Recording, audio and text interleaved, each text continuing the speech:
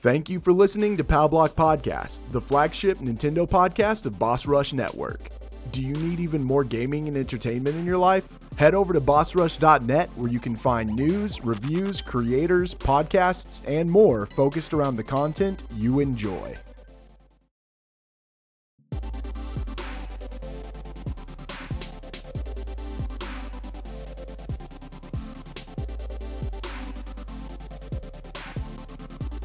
Hello everybody, welcome to Nintendo Power Block here on Boss Rush Network. I'm your host, the enlightened, excited me. Joining me, making his return back to that good old chair, and you know we can do it in this old school style. The one, the only, boss man himself, Mr. Corey Derrick. Hello. Sir. Hi. Hi. We are back in the building. Old school style.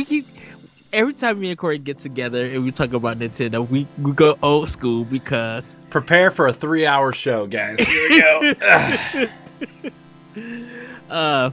Because when we get to talking about Nintendo, we just get in the zone and this flow, and everything. Our good two friends, Dan and Jacob, they taking the night off. Some things came up that they had to handle, so they are taking a great break. And we do have an announcement at the end of the show, so we'll be mentioning that a little bit later. But we have an announcement. Yes, we do have an announcement. What's the announcement? At the end of the show, you'll find out. No, I need to know this. You already know what the announcement is. Oh, is it for the giveaway thing? I thought we were doing that like in the middle. We are. The other announcement. We'll find out next. I guess I'll find out at the end of the show with you guys because I don't remember. I know everyone's just like Eddie. Also, Ed, where's the I can't read the giveaway. Oh, it's fine. Just keep going. We'll figure it out. Well, we'll do the giveaway announcement soon. We're already back at it, guys. Woo! But I just want to ask you, Corey, how was your weekend? It was great. We went to the zoo. We had a good time. I watched my nephew and we played Destiny together. It was really fun, and he had a blast, and I had a blast, and it was just a good weekend, Ed. It was a really good weekend. Played some Triangle Strategy, which I'll talk about, and playing with Power, which was great. So, yes. How was your weekend, Ed? My weekend was pretty good. Also did some Triangle Strategy, played some more Forsaken. No, Forsaken, goodness. More Voice of Cards, the Forsaken Maiden, which I'll talk a little bit more. Got a review done for Dying Light 2, so you guys is up and available. You guys could check it there. Was rewatching Boss Rush podcast that I was on last week when I revealed a certain fact about me. And it was very hilarious. Everybody check out the Boss Rush podcast because Ed revealed a very shocking revelation to everybody on that show. Oh, it was so fun. And really picked up some games for Xbox. Lost at Random was on sale on Xbox, so I picked that up and got some other things with it. And then enjoying for Forbidden West for Horizon. I actually said Forsaken West. We know.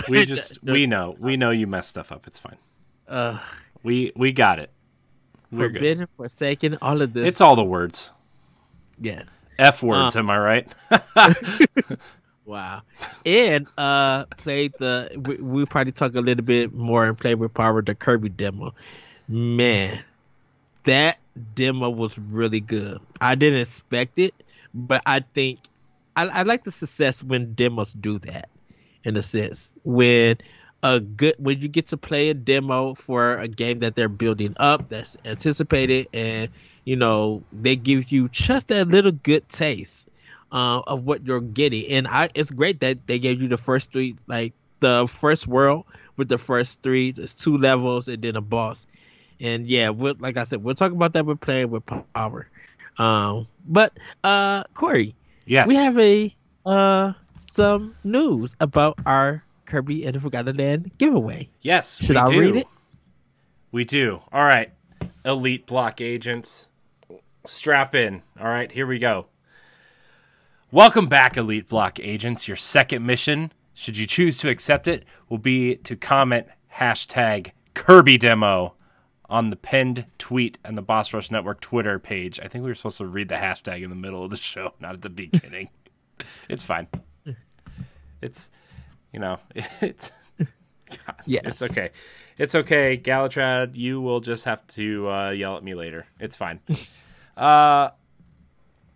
Doing so will earn you another entry into the Kirby giveaway. Remember, you can still listen to the previous episode to get the secret code as well for more entries. The giveaway will happen on the March 21st episode of Nintendo Pow Block. Ed, we have one more show between then and now? Because technically we're on spring break next week, but we might still do a show just because we need to get another entry. Maybe. We'll see. We'll talk about that after show. That was the second announcement. hashtag is Kirby demo. Everybody. Yes. So remember it, everyone, if you are watching this live. Shane, you can't hearing leave. Shane, I see you in the chat. You're not allowed to leave now that you know the hashtag. No. You guys will have to wait till Wednesday to give us that hashtag. And hopefully we will see you guys that day. Yeah. You guys will answer in. So yeah. So Corey. Yes. I gotta ask you this question. I don't like this question. We're doing old school Nintendo Power Block. Yes. And it's been a while that we have done this. Yeah, it's been that long.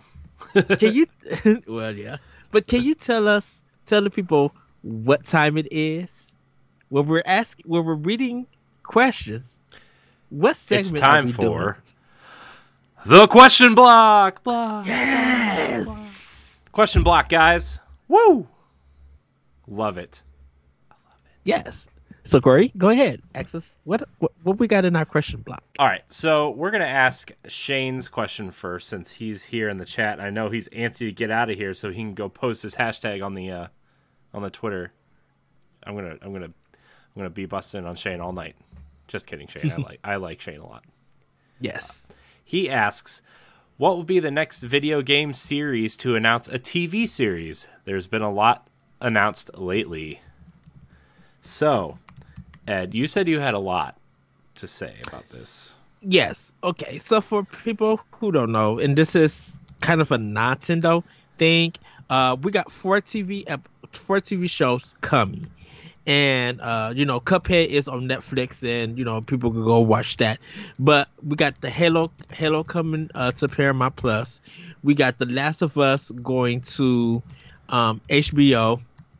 There seems to be a Twisted Metal TV show in production. Yep, at Peacock. At Peacock, okay. And God of War just got announced, and it is coming to Amazon Prime. So this really not to like side tangent the show, even though this is exactly what the show is going to be tonight. Yeah, it shocks me that Sony is going so many different places when they have that Netflix contract for their theatrical releases. Why are they going to all these other places for their other stuff? Probably because it may be an easier deal with it. They could be able to get those more shows out at whatever time, I guess. Yeah, because if they're doing it just from Netflix and everything, I don't know how their Netflix contract is, but I mean, I know it's just for theatrical releases, right? So, Uncharted will debut on Netflix when it comes to streaming services, but it just kind of shocks me that that's what they're doing. So, I don't know. Anyways, continue. Sorry. Oh no, that's I agree with you. I think so. I was thinking about this when Shane asked this question. I was just like, man, Quantum Break on Xbox, that live section that Remedy did was phenomenal. It was pretty good. I'm like, I really want to see a follow-up TV show to that series, because I think it's, regardless of what people think of the game and that last boss that some people had, I would love to see this game get a follow-up. And if it's going to be during a TV show, I would love to see it. Mixing action and sci-fi and time, I would love to see how they would conclude this show or this game with a TV series. Because I think it would literally work well with it. Now, from a Nintendo perspective, I think Arms would make a nice cartoony, or Punch-Out would make a nice anime style, because Nintendo have great anime cutscenes or cartoon styles and stuff. But I could actually see Fire Emblem getting 10-episode series, and definitely Star Fox. Because when No, look, Fire Emblem would need like 30 episodes a season, because all of their fights would be like, they would take like 4 episodes, the way that like a Dragon Ball episode does, where like their whole fight sequence would be like 4 episodes. Because I think the stories are there for Fire Emblem. I think they got great stories, or they could go and create new stories. And I think definitely it would be a Japanese production. I don't think it would be an American production, because it just wouldn't work for it. I don't know. I could see the Castlevania team doing a Fire Emblem kind of anime style. Yeah. The people who did that Star Fox anime for Star Fox Adventure, I would love to see them continue on, and I cannot think of who did it. It is a popular anime studio, but I would love to see Star Fox get an anime too. Yeah, but that's just based off that Wii U. Yeah, but it was game. So good. It was so well done, though. It really It was. I don't disagree with you, but that's the only reason why you bring up Star Fox is because that that anime, that like teaser thing they did for the Star Fox Zero was so good. Yeah. Star Fox Zero, by the way, sitting here on my desk. But I think what they should do, I think it's time for a new horror game, or some kind of horror game being put into TV series. Resident Evil. The Resident Evil and Silent Hill, no. I think there has to be a series that, that would interest people in looking. Like, I could see Deception for Tecmo being one. It's just being like straight some Final Destination type thing. Kind of, yeah, and do it in a way that is telling like different. Is it anthology stories or something like that? Yeah, I could see Deception from Tecmo being a TV series. So yeah, sorry everybody if I brought like 10, 12 series. You did, but it's too many. Man, I don't know. I think Zelda is like the cop out answer, right? Because we have so like Nintendo. I mean, our network is based so heavy on Nintendo, but a lot of people are Zelda fans. I mean, like half the people that we work with also work with like Zelda Dungeon and another Zelda podcast and stuff. Yeah. So like Zelda is like the quote unquote easy answer, but like I have a twist on the Zelda format, which I think we talked about on Pow Block like a long time ago, where what if you focused, it would be like a Game of Thrones light style show, I guess you would say. Obviously it wouldn't be as violent because it's Nintendo and Zelda, but like that kind of like Lord of the Rings fantasy style, but you focus on Zelda and Ganon's takeover of Hyrule, right, throughout the show, and you focus on Zelda as the main character, and Link isn't even in the show until like the last episode, right? And you just watch Ganondorf's rise to power from, thief to overthrowing a kingdom, and with Breath of the Wild, I mean, that could change everything, right? Like, you could do stuff with the champions and all that kind of thing. But, I mean, Link doesn't even show up until, like, the last episode, right? And then there's, like, an epic showdown between him and Ganon. He doesn't talk. You could keep Link silent. Like, this is how you keep Link silent, and you create an interesting story around Zelda and Ganondorf and the king and maybe the champions, right? Or, like, you know what I mean? Like, it just... I think that would be a cool way to do it. The Triforce would come into play. Yeah, because that is. So, can I add on with that, no. Corey? Because I wonder which will, because there's going to be flashbacks in this. And I think the flashback is going to be when Zelda thinks of her mother, the queen. I mean, you could like the way that flashbacks work. I mean, they could do it a little bit better than The Witcher did, but obviously, right? You look at The Witcher, and that was a dual timeline style show, right? That first season, at least, and you could do that where like Zelda's mother's dead, but you could do flashbacks, like you said, with Zelda and her mother, and maybe Link is just like a knight in the army or whatever, right? You see him a couple times, but like they kind of tease that it's Link, but you don't really know if it's him or not. The way they do in like Hyrule Warriors, and I think that would be like a really cool idea.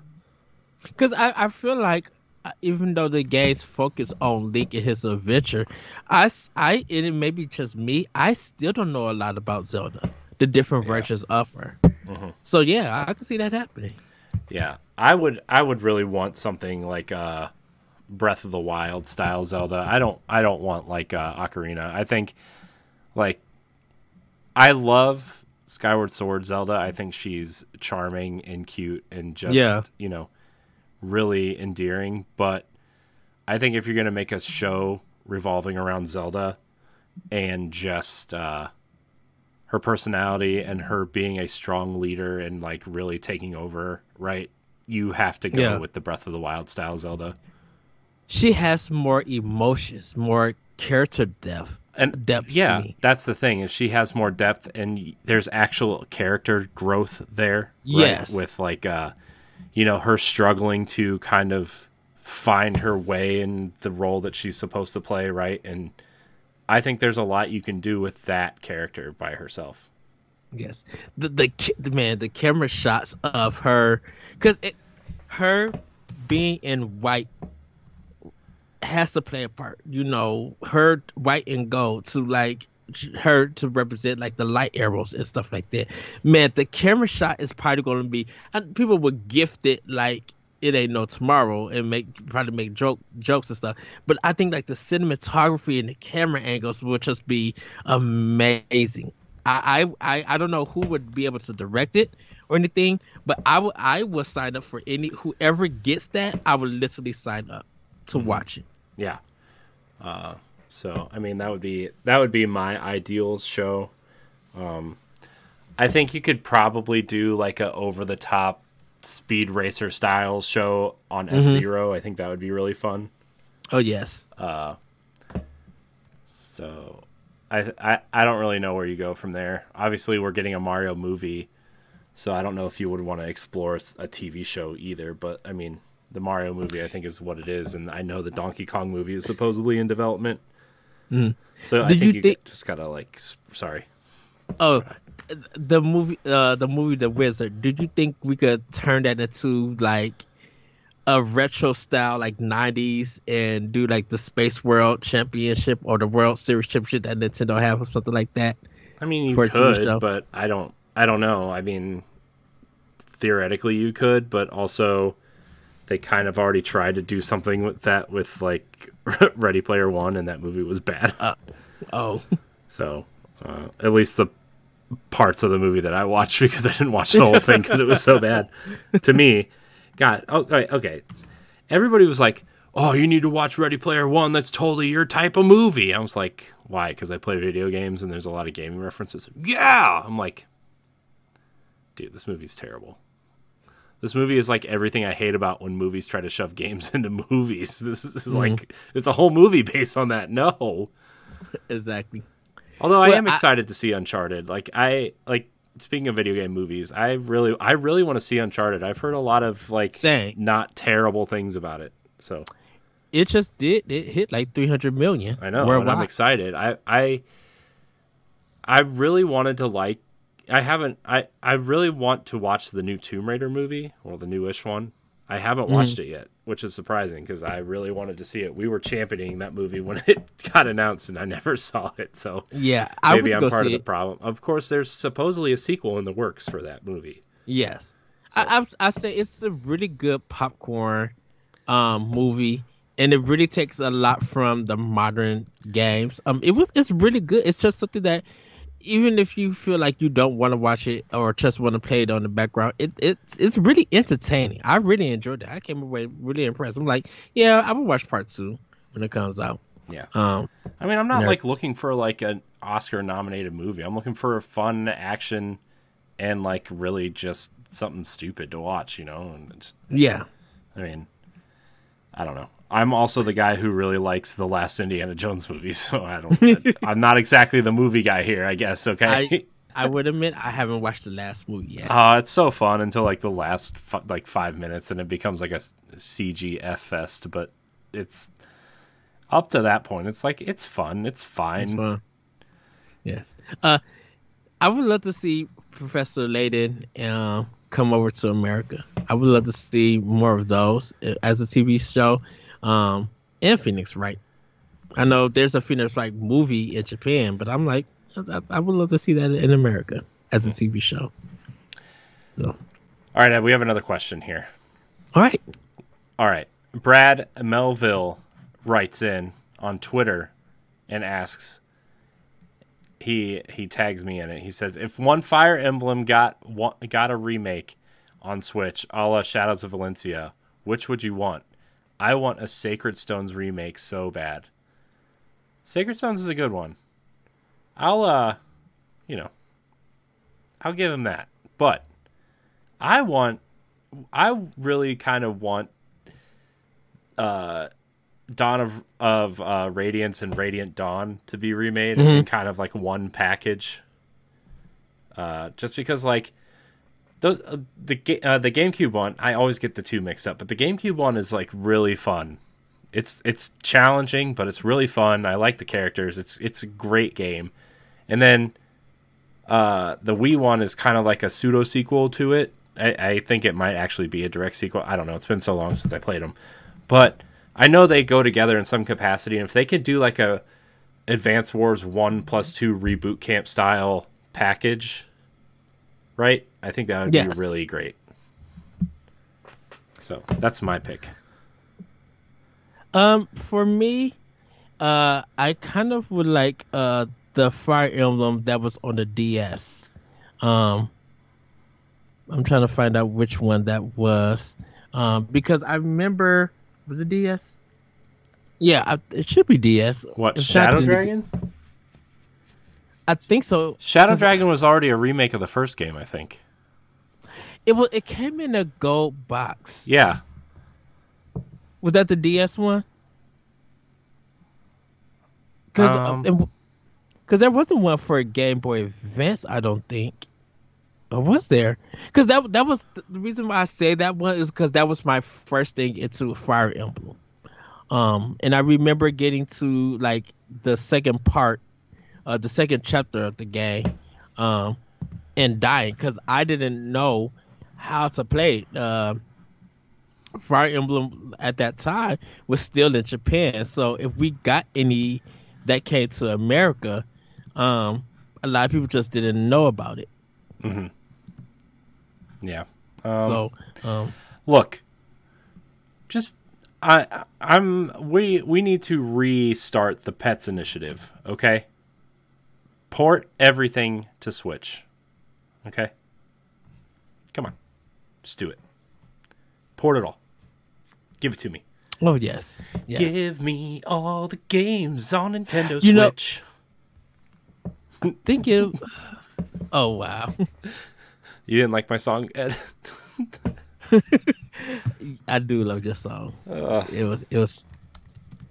was hot. It was a blazing track. Yeah, you're such a bad liar. But yeah, I agree with you, Corey. Bring on, because I think now, like, if they could, once again, if they put Game Boy Advance and Game Boy games and all that stuff on Nintendo Switch Online, I think Fire Emblem is going to get released on there. Whatever they could bring, and because I will play it with the quickness. I mean, that's fine. Like, so, Brad, just to answer your question with a truthful fact here. I played the GameCube and the Wii versions of Fire Emblem, but my love for Fire Emblem didn't really start until Awakening. Like, the modern formula of Fire Emblem, I really like that. And I actually think going back to like the old games without adding the nuances and the gameplay mechanics of the newer games would actually almost hurt it, right? Because they tried that with Fates. Remember, Birthright was like the new style Fire Emblem, and Conquest was just straight up old school Fire Emblem, right? Yeah. And it was hard. It was how do I want to say it? It was just unapologetically difficult. And so I think if you're going to port these games over to Switch, you have to do some sort of balancing.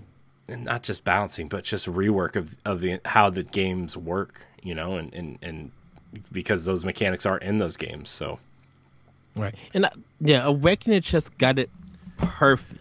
Yeah, Awakening. I think Birthright's better than Awakening personally. I know that's like not a very popular opinion, but I really liked it.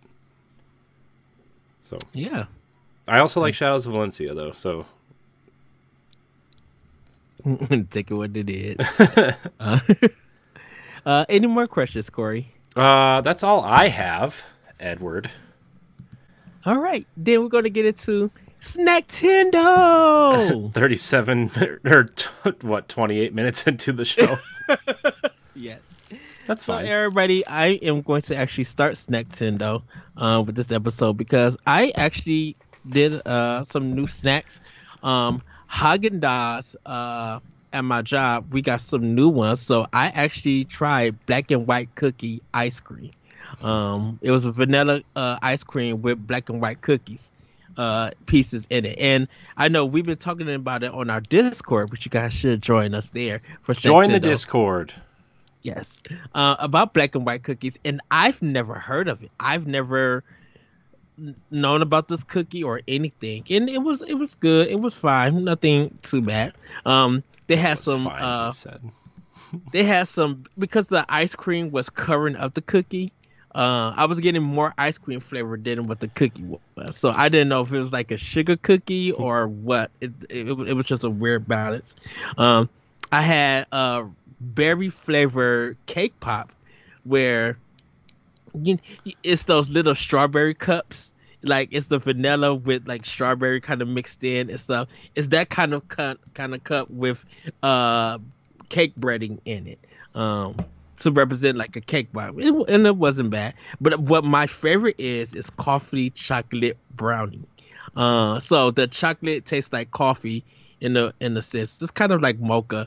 And it has brownie pieces into it. And it was pretty good. That was the one that I love. They got some peanut butter pretzel one, and I'm like, no, I can't do peanut butter ice cream. I love peanut butter when I do the sandwiches with jelly, and Reese's. Other than that, I was just like, oh no, I would have thrown up with that. My last snack though that I have to introduce to you guys. Oh, there's also, and I'm going to talk about this next time we come back. I didn't get to try the jelly beans that I brought yet, because there are some Fruit Loop jelly beans that just came out. Well, of course there are. And I'm just like, what is this? Everybody at work, Corey, has just like literally brought it, and we're gonna come back and tell each other if we liked it or not, or anything. Wow.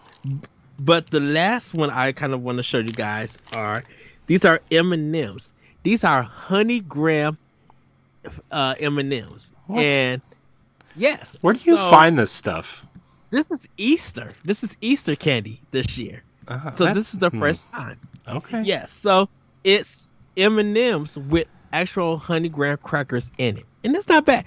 Think of if you tried the M&M Crispies, it's like that, but it has a lot of graham crackers. So it's mixing that good M&M chocolate that it's known for with honey graham pieces. It's not bad. I just picked it up. And gave it a try, snacking to that, and I'm like, ooh, this is really good. It's not on my top. It's not a top tier kind of M&M and stuff, but it is good. I do recommend it. So what are they called? Honey graham M&Ms. I don't know. I don't know. I don't know. Is that it? Yeah, that's all I have been snacking on. You looked distracted, Ed. Ed's watching something on the side. He doesn't have time to podcast. No, I had time to podcast. I just got a message from somebody. I'm just like, oh, no messages. As your phone goes off with buzzes. Hey, I have a wife and children. Okay, that is true. Yes. What if one of them is breakdancing in their bedroom? I gotta go see. To go record it. Yeah, it's good content. I'm gonna put it on the Boss Rush TikTok. Oh wow. Oh man. But Corey, what have you been snacking on? I mean, nothing really. I mean, we had some Chinese food this weekend. Nothing really interesting.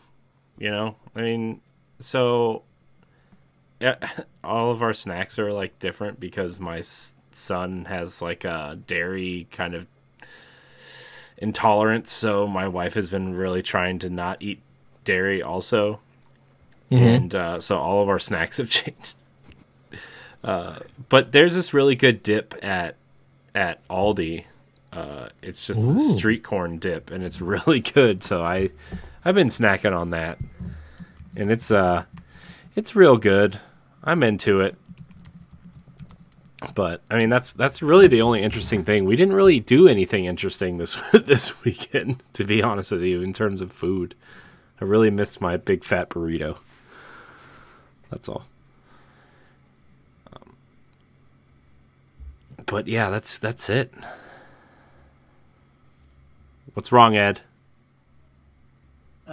Ed's not paying attention again. Yes, because we've been talking about Aldi's all week at work, and literally, me and you've been talking about Aldi's, and so that corn dip, I may have to go get some. I've been wanting to go to Aldi's and do some grocery shopping there, and get some really good snacks.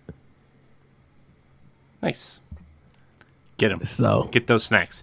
You should get the fake Oreos with like the vanilla and then the chocolate, and you just smash them together like a double stuffed Oreo. You should do that. Ooh, yes. I will check it tomorrow. If it is the right one, I'll send you a picture to be like, are these the ones? And I'll just say yes. Then I will go eat them. I will go get them. Cool. Ed's blowing up over there. Ed's Hollywood tonight. Yeah. Surprisingly. But but that's all for your snack Tendo? Yeah, it is. Yep. All right. Well, we kind of got so we have a certain new segment, everybody. We kind of separated the new releases from the news. And so since Dan wasn't able to make it, we have retitled this, Hey You, What's New? and these are all the new releases that is coming to the Nintendo Switch. Some games we are omitting because the list is long, and once again, Nintendo Switch got a lot. Do you want me to do the segment since Dan's not here, or are you going to do it? Because there's a few standouts in here. We could. I could do it. I could do it for this week. Fine. Well, on Tuesday, we got The Wild Case, which is a 2D point-and-click adventure set in a remote village deep in the forest. It's digitally is at $9.99, but you get on sale for $8.49. Probably by the time you guys see this, it may be on its regular price, but if it's still on sale, you guys could pick it up. On Wednesday, we have Will You Snail, SNAIL. It's a puzzle platformer where there's a AI squid that tries to predict your moves and stop you from advancing. It's digitally for $14.99. Thursday on March 10th, there is a lot of games, Ancient Islands, Ashwalkers. The big one though is Aztec Forgotten Gods. Take control of your protagonist Chatili and battle Colossus Gods. It is ambitious indie action adventure game. You guys can pre-order it right now. It's digitally $29.99. This was part of last year's Nindie Direct. So if you guys want to see it, go take a look at it. It really, I've been wanting this game ever since I seen that first trailer. I got my copy already pre-reserved, and I cannot wait for it. Chocobo GP is also coming on March 10th. It's the Final Fantasy meets Mario Kart, where you take control of your favorite Final Fantasy characters and race through familiar settings. It's $49.99, or for right now, that is digitally. And one big one, Republic Anniversary Edition, experience a thrilling narrative stealth adventure game that explores the perils of government surveillance in the internet age. Amazing voice actors such as Rena Strober, Fire Emblem, Jennifer Hale, Mass Effect, David Hayter, Metal Gear Solid, and Dwight Schwartz, Marvel's Spider-Man, all appear in this game, and it's digitally $14.99. And this was a mobile game from the guy who comes from who used to work with Kojima. He left and made Camouflage his own studio, and this is where this game came from. Over the years, it's been kind of episodic on mobile, but I believe this is the complete edition for it. And the last but not least, Young Souls is a beat 'em up starring orphans Jen and Tristan, who search for the scientists that raised them, and it's digitally $24.99. On Friday, you got Hotel Transylvania Scary Tale Adventures. Take control of Drac and Mavis and play through unique worlds with their own spooky spin, including Red Riding Hood, The Emperor's New Clothes, and Alibaba and the 40 Thieves in the 3D action platformer for $39.99. Wow. It's a lot, and there's more games, so go check out Dan's article on bossrush.net. You guys will get catch up on some news, and definitely check out what games interest you. Any of these games interest you, Corey? I think the standout here is Aztec Forgotten Gods, which Stephanie will have a review up on by release day. I think we actually invited her to be on the show tonight, but she's like neck deep in reviewing this game, so have fun with that, Stephanie. But yeah, it's I think that's the standout one. That was one of the standout ones at one of the Indie World showcases. So yes, I think that's the clear standout. I mean, also, I hear Chocobo GP isn't bad, and like they have like it's free, but there's also like the digital version, which gives you like the battle pass and extra characters and whatever. And I think the first season is Final Fantasy VII themed. So if you're looking for more Mario Kart, I guess, before the DLC drops in a couple days, like that's it. Yes. Well, everybody, it's time for Femi News. Take it away, Corey. All right, hold on. I gotta timestamp this so I know where to edit. So, okay. Nintendo Switch Pro... Tell me where you heard this before. Nintendo Switch Pro and Switch 2 rumors swirl after NVIDIA leak. But this seems to have a little bit more of a what do you call it? More, I don't know. It seems more real than the last few. So, by the way, all the articles from Family News, the headlines, and the wrap-up you can find on bossrush.net. If you want to read the whole articles or watch some of the trailers or the videos that we posted in the articles, you can go there and check these out. They're also in the show notes. All these articles are also in the show notes of the podcast posting on the website also now, so you can check them out through there as well. Nintendo Switch Pro and Switch 2 rumors swirl after NVIDIA leak. Tell me where you've heard this one before. Rumors are swirling again that Nintendo Switch Pro is, in fact, in active development. In a recent mega leak from chip manufacturer NVIDIA, there was mention of a custom chip NVN2. Why is this important? The NVN chip was a custom chip that was used as the original Switch's graphics API. A series of tweets from noted data miner NWPlayer123 via My Nintendo News suggested that this new chip should have been used in the Nintendo Switch OLED model, but the chip shortage the world has experienced has now meant that Nintendo couldn't produce enough of these new units to meet demand. Nintendo has been on a roughly 2-year refresh rate of their hybrid console, so you may expect to see something in 2023. Ed, what are your thoughts here? This is not happening. Oh my gosh, here we go. That means it's happening, guys. Just because it says it doesn't mean that Nintendo is ready to go thinking about Switch 2 yet, or the Switch Pro yet. I think that system is still ways off. Not because of the chip shortages, it's because they see the success of what Switch is doing now. And they're probably still thinking about how do we innovate this instead of just putting a new chip to produce better graphics, ray tracing, and all of that stuff. The technical stuff. I think they're trying to figure out how do we, if they're going to go in and do a new system, they'll go in and do a new system. And even they said that they're not working on anything. They're not even doing no research and development. That's that not hasn't true. even They're started. always doing research and development. If they doing any, they're not going to R&D, say that, but they always are. They are. Well, it's Nintendo. They're doing research and development. Well, I'm just saying that, like, for a console, I don't think they're thinking of anything just yet. I think they're trying to, they're probably brainstorming some ideas of what they can do, and they may be probably doing some designs, but they're not really trying to look like, okay, we need to go talk to this manufacturer, we need to get these parts, and like we don't see anything of that because just because this leak happened, it doesn't mean that the next 2 years we're going to finally get Switch Pro. I'm like, they're trying to get more OLEDs out, and hopefully at a point phase out the old Nintendo Switch, and everybody would have the OLED, so they would be caught up on the current stuff and everything. And plus they're truly working and focusing on games at this time.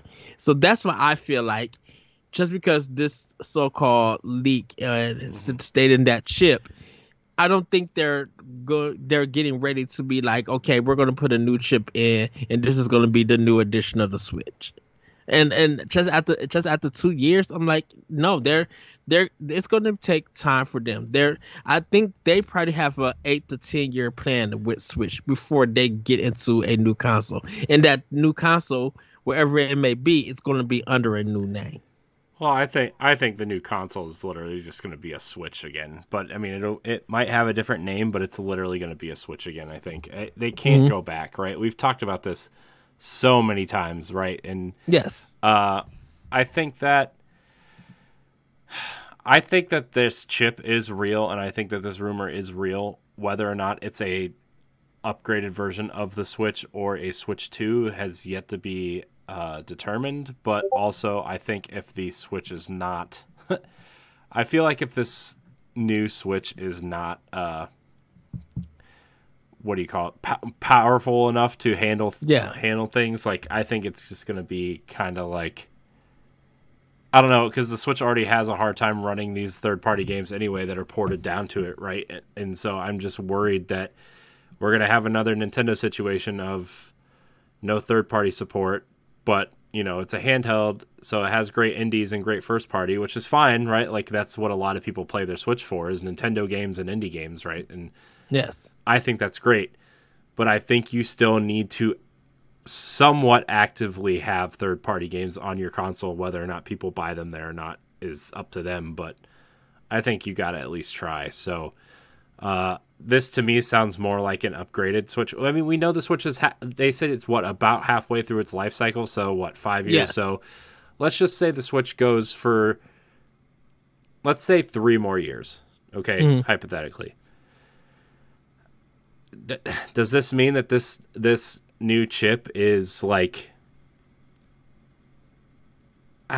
would they save this for a second console? I don't know. At that point, I would just like try to.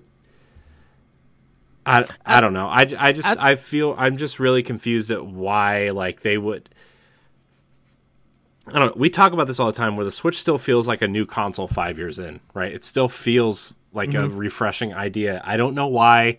Maybe it's because we've been trained that the Game Boy lasted 10 years, the DS lasted 10 years, the 3DS just celebrated its 10th birthday, right? Like, handhelds are the longevity of Nintendo, right? Whereas the consoles have been replaced every 4 to 5 years, right? And so now we have this awesome hybrid that does both, and I just don't want them to move away from this model. I want them to do the iPad thing where they just keep iterating on this formula instead of coming out with something new, or, you know what I mean? Like, I think the Switch is just a dominant idea. It's such a great idea. If you go back to 2 systems or a home console and a handheld, like, the thing is, if you go back to a straight home console, you have to build a box that competes with the PlayStation 5 and Xbox Series X. Well, and I don't think they want to do that. Right, and I think that with the and that's why I feel like if they're going to go on to their next system, I think they're going to make another customized chip that's going to be a different code or anything. Well, yeah, that's what I'm saying. But this NVN2 exists. It clearly exists. So what does it exist for, right? What does it exist for a Switch 2, or does it exist for an upgraded Switch Pro? Like, that's the question. That's the real question here, right? So what does it exist for? I think the weird thing would be, why would they put this chip in for it to get leaked and stuff? Because I don't think the first chip. Well, the NVIDIA thing is like a massive mega. It's like a mega leak. This is more than just video game chips, right? This is like NVIDIA's future for like the next few years, right? Like they talked about it at my work. Like it has to do with like enterprise stuff too, right? Like big business ideas, not just consumer electronics chips. This is like a huge leak and a huge dumpster fire for them. This just happened to be found within this mega leak of things that are in development, right? And this chip is in development. So the chip exists. The question now is like, what does it exist for? And we know that this chip is a custom chip for the Nintendo Switch. So what is this chip for? Is it for a Switch Pro, or is it for a Switch 2? I wonder with Nintendo. Well, because that's what I wonder. My thing would be, if I worked at NVIDIA, or a person who worked at NVIDIA, if I see a representative of Nintendo, and I know this is like, I wouldn't be able to say anything or whatever, but if I think what I would want more leaks of, I would want a leak of a picture of someone from Nintendo going to NVIDIA to make talks. I mean, that's not going to happen. That's not going to. That's not going to happen. But I'm just like, unless they did like a Zoom call or something, business meeting or something. There's something about this to be like, why would Nintendo have them put them on and then not bring this system out later on, just to have the same system with a little bit more power, when the OLED at this current state is doing well for them. It is. I don't disagree with that. But at the same time, they're on a 2-year refresh rate. That would put this in the fall of 2023, right? And it'd be like a second generation of the OLED, right? We have two iterations of the launch Switch. They upgraded that when they brought the Switch Lite out to give it better battery life and better processing power. And there's like, it's not statistically like better. It's not higher tier enough to promote that it is, but it has better guts in it, right? Like it has a double the battery life and like easily, a little bit better processing power. Like we could have an OLED Switch too, So I think what would end up happening if this is happening, this is for Nintendo Lite, Switch Lite. This is not for the Lite's done. Like the Lite is what it is, right? It's a kid's thing, Well, that's what I feel like, that if this is a new chip, I think they are going to try to get a light version that matches up to an OLED. I don't disagree that whatever the next iteration is, it's going to have a like powerful version and a light version, right? Like, I mean, I think that makes sense, but also like, do you do that with the chip shortage too? So I don't know. I think because I'm sorry. Go ahead, go Corey. No, I just think we're not getting anywhere with this conversation. That's all. Oh no, I just think that what if it was the Switch Lite and it was OLED and it was this new chip? Well, that would be dumb and stuff. That's just dumb. Because people would be mad. Yeah, people would be mad. I think the Switch Lite was a nice idea at the time. I think it's a nice thing to buy your kid if you don't want them to have an expensive piece of electronics, right? $200 is a nice sweet spot. And kids don't care about an OLED screen or the dock or anything. They just want to play Pokemon and Mario Kart and be like, or Minecraft or Fortnite. That's what the Switch Lite is for. So, right. And I think people will be upset, but I'm like, you place that expectation on something that I just have a feeling Nintendo is not doing anything for their new system just yet. And I wish they were. I think they probably are digging up some things for their research and development. I want to see what would be more important to me is Nintendo talking to Epic for Unreal Engine 5 to be on their system. I want to know if they're having talks with Square Enix of Luminous system of that engine could work on them. If they're talking to these other companies to get the latest engine that could work on their system, that's when I know there's another thing coming. Go ahead. The thing to me is like, I don't think Nintendo cares. I mean, if they can use I think the only reason why they care about an engine is if they can use it, right? Yeah. We know what Kirby and Yoshi and a couple other games are running on Unreal. I think, but like the Mario engine is the Mario engine, right? That runs Luigi's Mansion, that runs Mario Odyssey, that runs all the Mario games. The Zelda engine is the Zelda engine, right? It's the Monolith engine, I think, actually. But like, it runs Zelda, it runs Xenoblade. I don't think Nintendo cares unless they can use it, and I think they're perfectly fine with whatever they're using, and I just don't think it matters to them. Well, so. I think that's why a new custom chip would be made for them. I think if they get that information of what they could get from their third party, then they'll be like, okay, now we need to make a chip that can run it, at least get it running somewhat. Yeah, but I do agree. Yeah. So we'll see. I hope that they just keep doing the iPad thing and just keep iterating, because it works. This is the best thing that Nintendo's done since the Game Boy Advance, in my opinion. So, anyways, we are going to move on, Ed. We are going to move on to Nintendo Switch Sports. Nintendo Switch Sports may be serving up some extra games in the future updates, suggests a recent data mine. Revealed by Twitter user WipeoutJack7 and data miner Toy-Con Garage VR, it seems more sports will be added periodically, with basketball and dodgeball having been found in the code. Now, this could just be old code that they couldn't get right, as suggested in the tweet, but also looking at Nintendo's Switch Sports as a game that constantly gets updated with new sports and mini games would make a surefire long-term hit after the game is out. All right, Ed, do you see Nintendo Switch Sports adding more sports throughout the time? Yeah, I mean, this is nothing new. What sports games will come to it? I think we'll probably get boxing. Yeah, I think basketball will be there. Dodgeball will I think it would be a new one. I don't think there's been a dodgeball in any of those Wii Sports games. I don't think so either. I could actually see, and even some Olympic stuff could come in. So maybe some stuff from Wii Fit that they bring in into it. I think this is nothing new. I just think we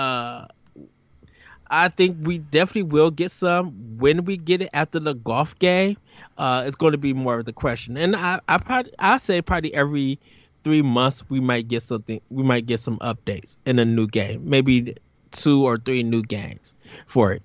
Because if they're small, Nintendo shouldn't have to charge for it. I think it should be just like, here's a free update. Here are 3 new sports games that you guys could dive into. Here's the online functionality and tournaments and stuff if you guys care to. Yep. And I think they'll probably get up to, I want to say maybe 10 sports games that they would have on this. And I think that would be fine. Mm-hmm. Like up to like 10 sports games. Yeah. I could see them doing like 10 or 12. Mm-hmm. I think that would be a good round number. Although I think people are literally just looking forward to bowling again. Yeah. Because like, I mean, just think about it, man. The Wii Sports is like, it's like 17 years old at this point. Yeah, but people just enjoyed it. I know. Fun. I'm not saying they didn't. I'm just saying like that game is so, man.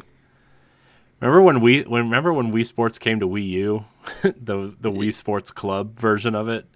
Yeah. Man, that game became so hard to find after like the first week. Exactly. And it's like I looked on Amazon and eBay the other day because I was like, I think it'd be really cool just to have like the Wii U version of that game because I know it was hard to find. It's like $80 used. Like, oh my gosh, get out of here. I'll be looking at what kind of Salvation Army garage sale is going on. There's some grandmama or some mama who's trying to get rid of some games that they don't play. Man, dude. That's the treasure trove. So, like, I told you that my mission right now is to get as many Wii U and 3DS games as I possibly can before the eShops close. Yeah. I'm not buying the eShop versions. I'm buying the physical versions. But as soon as those eShops close, those prices are going up. Oh, heck yeah. And so I'm just trying to get, like, the last of the games that I don't have, right? Like, I need, like, one other Fire Emblem game. I need to get Ocarina of Time physically. I need to get Metroid Samus Returns physically. Like, there's a couple games that I just don't have physically for 3DS. And so, yeah. Anyways, let's move on, Ed, to our final story of the night in the headlines. A new Fire Emblem may be closer than you think. In a recent Nintendo Direct, we learned that Nintendo is releasing Fire Emblem Warriors Three Hopes, a title that serves both as a sequel to the previous Fire Emblem Warriors as well as the Fire Emblem's Three Houses sequel this June. However, it seems that it may not be the only Fire Emblem title we get this year. Emily Rogers, a notable industry, specifically Nintendo insider, has suggested that a proper entry to the popular strategy franchise is also on the way, coming out as early as October. Jeez, October, guys. Wow, I have a stroke or something.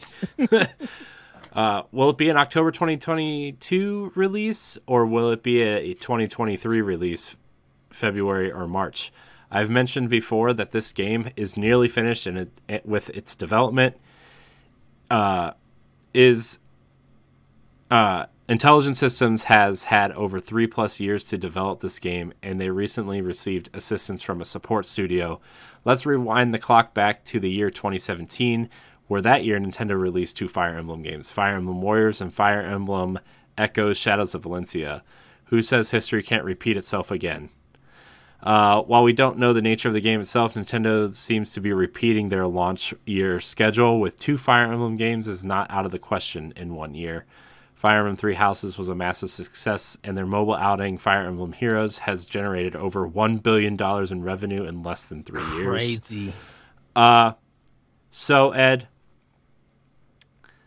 I went back to find the episode of Nintendo Power Block where we talked about. Remember when we were talking about the Switch version was in development, but it was still called the NX, and we knew a Fire Emblem game was coming out, right? But the rumor at the time was a pirate Fire Emblem game, right? And I wrote this up in the article. Like when I write a news story, I usually put like a my take at the bottom of it, and it's time, Ed, for the pirate Fire Emblem game. It's time. It's time. And it would definitely work. How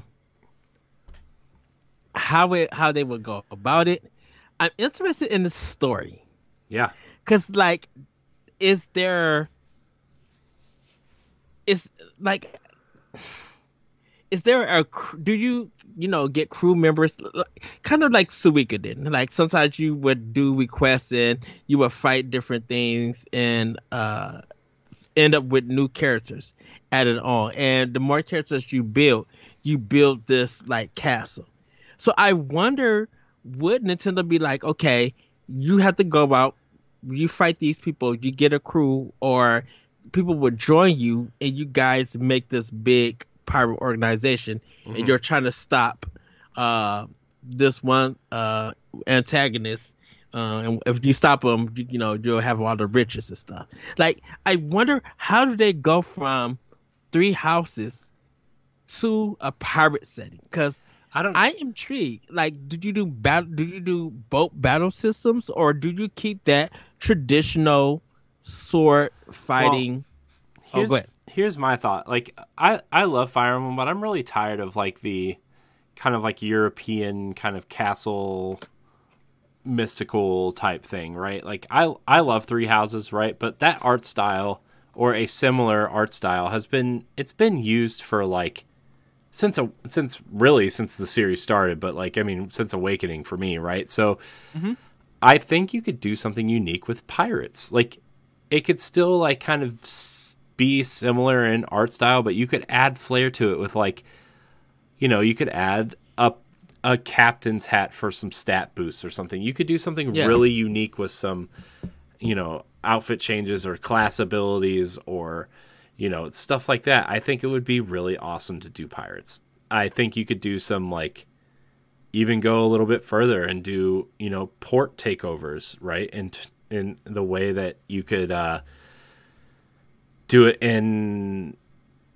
like Assassin's Creed Black Flag, right? Remember, like, you could roll up to a fortress and take it over, right? But I mean, obviously it wouldn't be real time, it'd be a strategy thing, but like, you could take over fortresses and garner resources from that fortress and new party members, and you could either like threaten them or be kind to them to try to get different stats out of them, and to see if they would help you or not. Like, there's different things you could do, and I think that would be really awesome to see in a Fire Emblem game. Right. And Nintendo has experience in water design levels.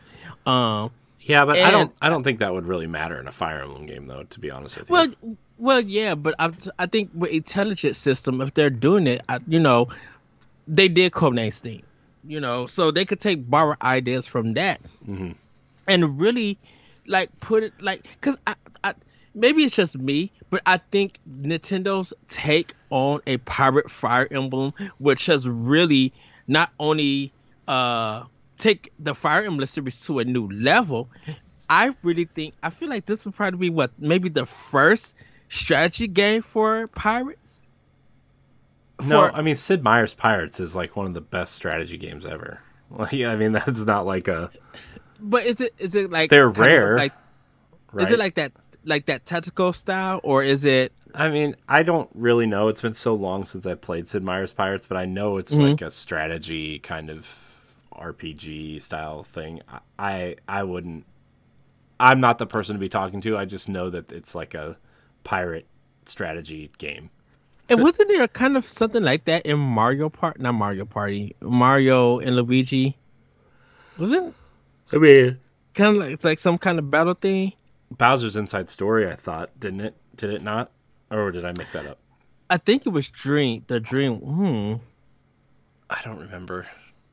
I don't. There was like a kanji kind of one, like it was Godzilla or something. You had a Paper Mario or whatever. Oh, or Paper Mario. Jam. Was it Paper Jam? Well, that's the one that Paper Mario is in. So I had to really research. don't know. But I would be excited. I think, well, definitely I have to hear the soundtrack. You know, the music. You could just hear the waves and birds. And once the music comes in, because it's going to have to be an animated cutscene to introduce this game and the voicing. Because if you hear the voice and it sounds like Pirates, they need to get the team that did the Link's Awakening opening. Yes. I would be down for that. Although the three houses cutscenes aren't terrible. They're pretty good, actually. Yeah, I think it's time. I agree with you. I think it's time for them to introduce a pirate because it's going to sell no matter what. Because I think this allows Nintendo and the intelligence system to have add new gameplay elements. Yeah. And be able to tell an intriguing pirate story. Yeah. That, go ahead. Oh, I didn't mean to cut you off. I'm sorry. But you could, you remember in, was it Awakening, that you could, upgrade your house or your fortress or whatever? Yeah. They could do that for, a pirate ship and then, your base of operations. You could, have a couple upgrade type things that give you better stats, right? You could go in and upgrade your pirate fortress to have better weapons or better, maybe you can harvest better food and better beer to boost your stats or something. Yes. Or you could boost your ship to be able to take on bigger squads, I guess, to an extent. I don't know. I think there's so many cool things you could do with pirates. Plus, pirates are cool, man. You know what I mean? Pirates are cool. So and you could, and maybe even borrow stuff from Advance Wars. I mean, if they need to. I mean, you could theoretically, you could build your own fleet out and that'd be really cool. Yeah. Yeah. So now, I feel like it is coming, and that's why I said I think we'll see it at E3 this year. When it's released, I think because of Three Hopes happening this year, I feel like it's going to be 2023. Yeah. For next year. Yeah. I think it all depends on Zelda, to be honest with you. That is true. I think if Zelda comes out this year, they're pushing Fire Emblem to March, right? Mm-hmm. And then Fire Emblem would be February or March. Well, can I ask you a question before we end the segment? Mm-hmm. Did you think it'd be a stronger 2023 if Fire Emblem and Zelda is for next year? I mean, see, I don't think they need Zelda or Fire Emblem this year. I think their year is strong enough as it is this year, but also you need that October game. I think Zelda would be a better October game personally. I think, and not that Fire Emblem isn't big, but Zelda is bigger. And if you want to take on presumably God of War and whatever Microsoft decides to put out this year, you're going to need that Zelda you're going to want that 1-2 punch of Zelda Pokemon, right? To sell consoles, and then they'll do that stupid Mario Kart bundle again. Yeah, because I think if they did push Zelda, push it to March, make it spring. Because I think Fire Emblem Pirates, let's call it, will be a good introduction for February. They could port something.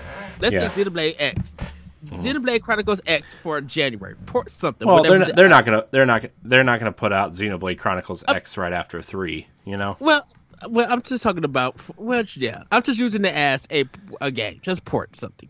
The Nintendo the NES Challenge collection. Port that and put it out in January. Speaking Fire of, Emblem- where's NES Remix at? That's what I wonder. I feel like we're getting that at E3. I literally feel like we're getting that at E3. It made them too much money, and the people really enjoyed it. So Yeah. something for January, Fire Emblem Pirates for February, and Zelda for March. Because at that point in time, it maybe be. I don't think Microsoft and Sony have anything out ready to go just yet because they're having a big year this year. Mm-hmm. That would literally be the time to get those 3 games out. Start the spring, start the end of winter on a good note. Start the spring on a hot note. Yeah. I mean, look, January is always big for them. I think, and it's been on a cadence since launch, right? January is like a really strong port, right? Like of what was it? I think Bayonetta came out one year. Yeah. New Super Mario Brothers U came out one year, and then like their major releases start in February, right? And so yes, you release Fire Emblem in February, and then Zelda in March, I think would be like the perfect thing. And then you like man, I don't even know what's left to port in January, but you know what I mean? Like maybe that Metroid Prime remake comes out in January, right? Yeah. Like that would be like a huge first quarter for them. Yeah. So to get ready for Metro, if they push Metro Prime 4 to 2023, that would be a good year. Well, yeah, that's not coming out this year. Oh yeah, but I mean that's a strong year for Nintendo again, and maybe Super Mario Odyssey too, if they want to do it for 2023. Yeah, I mean, you do. I think 2023, right? Like you do Fire Emblem, you do Zelda, you do Mario Odyssey, and you do Metroid Prime remake. Like that's a huge year right there. Yeah, yeah. So, I mean, or if you put Zelda out this year, you could put out Wind Waker and Twilight Princess next year and be totally satisfied. Yeah, because I just have a feeling that Pokemon Scarlet and Violet is the last major game for Nintendo in November, and they don't do nothing for December. Oh yeah, I don't think they're doing anything in December. So yeah. Even though Starfield is Starfield wouldn't affect, even though that's before Pokemon. November, I think we're good for November. Yeah, but I think Pokemon and Starfield are two totally different audiences, right? Oh yeah. I think anything that Nintendo puts out, like as much as I say, hey, they need this to compete with this, they need this to compete with that, like I think Nintendo audiences are going to buy Nintendo games no matter what, and it doesn't matter, right? It's the quote unquote outsiders that you want to try to draw in, right? And Pokemon does that, Zelda does that. I don't think Xenoblade does that, but I think Xenoblade has a hardcore audience that will buy those games no matter what, which is like I've been replaying the first game and it's awesome. I love that first game. Yeah. So. I think when me just bringing in Starfield, I think that's just a compliment to Microsoft, and I'm like, that's three hot games coming that month, so that's really good just for November for gamers. Yeah, so we'll see, but now, Corey, I want to Pirate. I do now. I want to see what it is. I know. I want to see what they could do with a different type of Fire Emblem game. You know. Yeah. All right, we're gonna move on to the wrap up. Thanks everybody for dealing with that news stories of the day. So our wrap up: Ezio seems to be joining Fortnite. Ezio Auditore de Firenze is known for climbing the rooftops of Italy and assassinating targets with his hidden blade, but now it seems he would be jumping off something other than a famous landmark.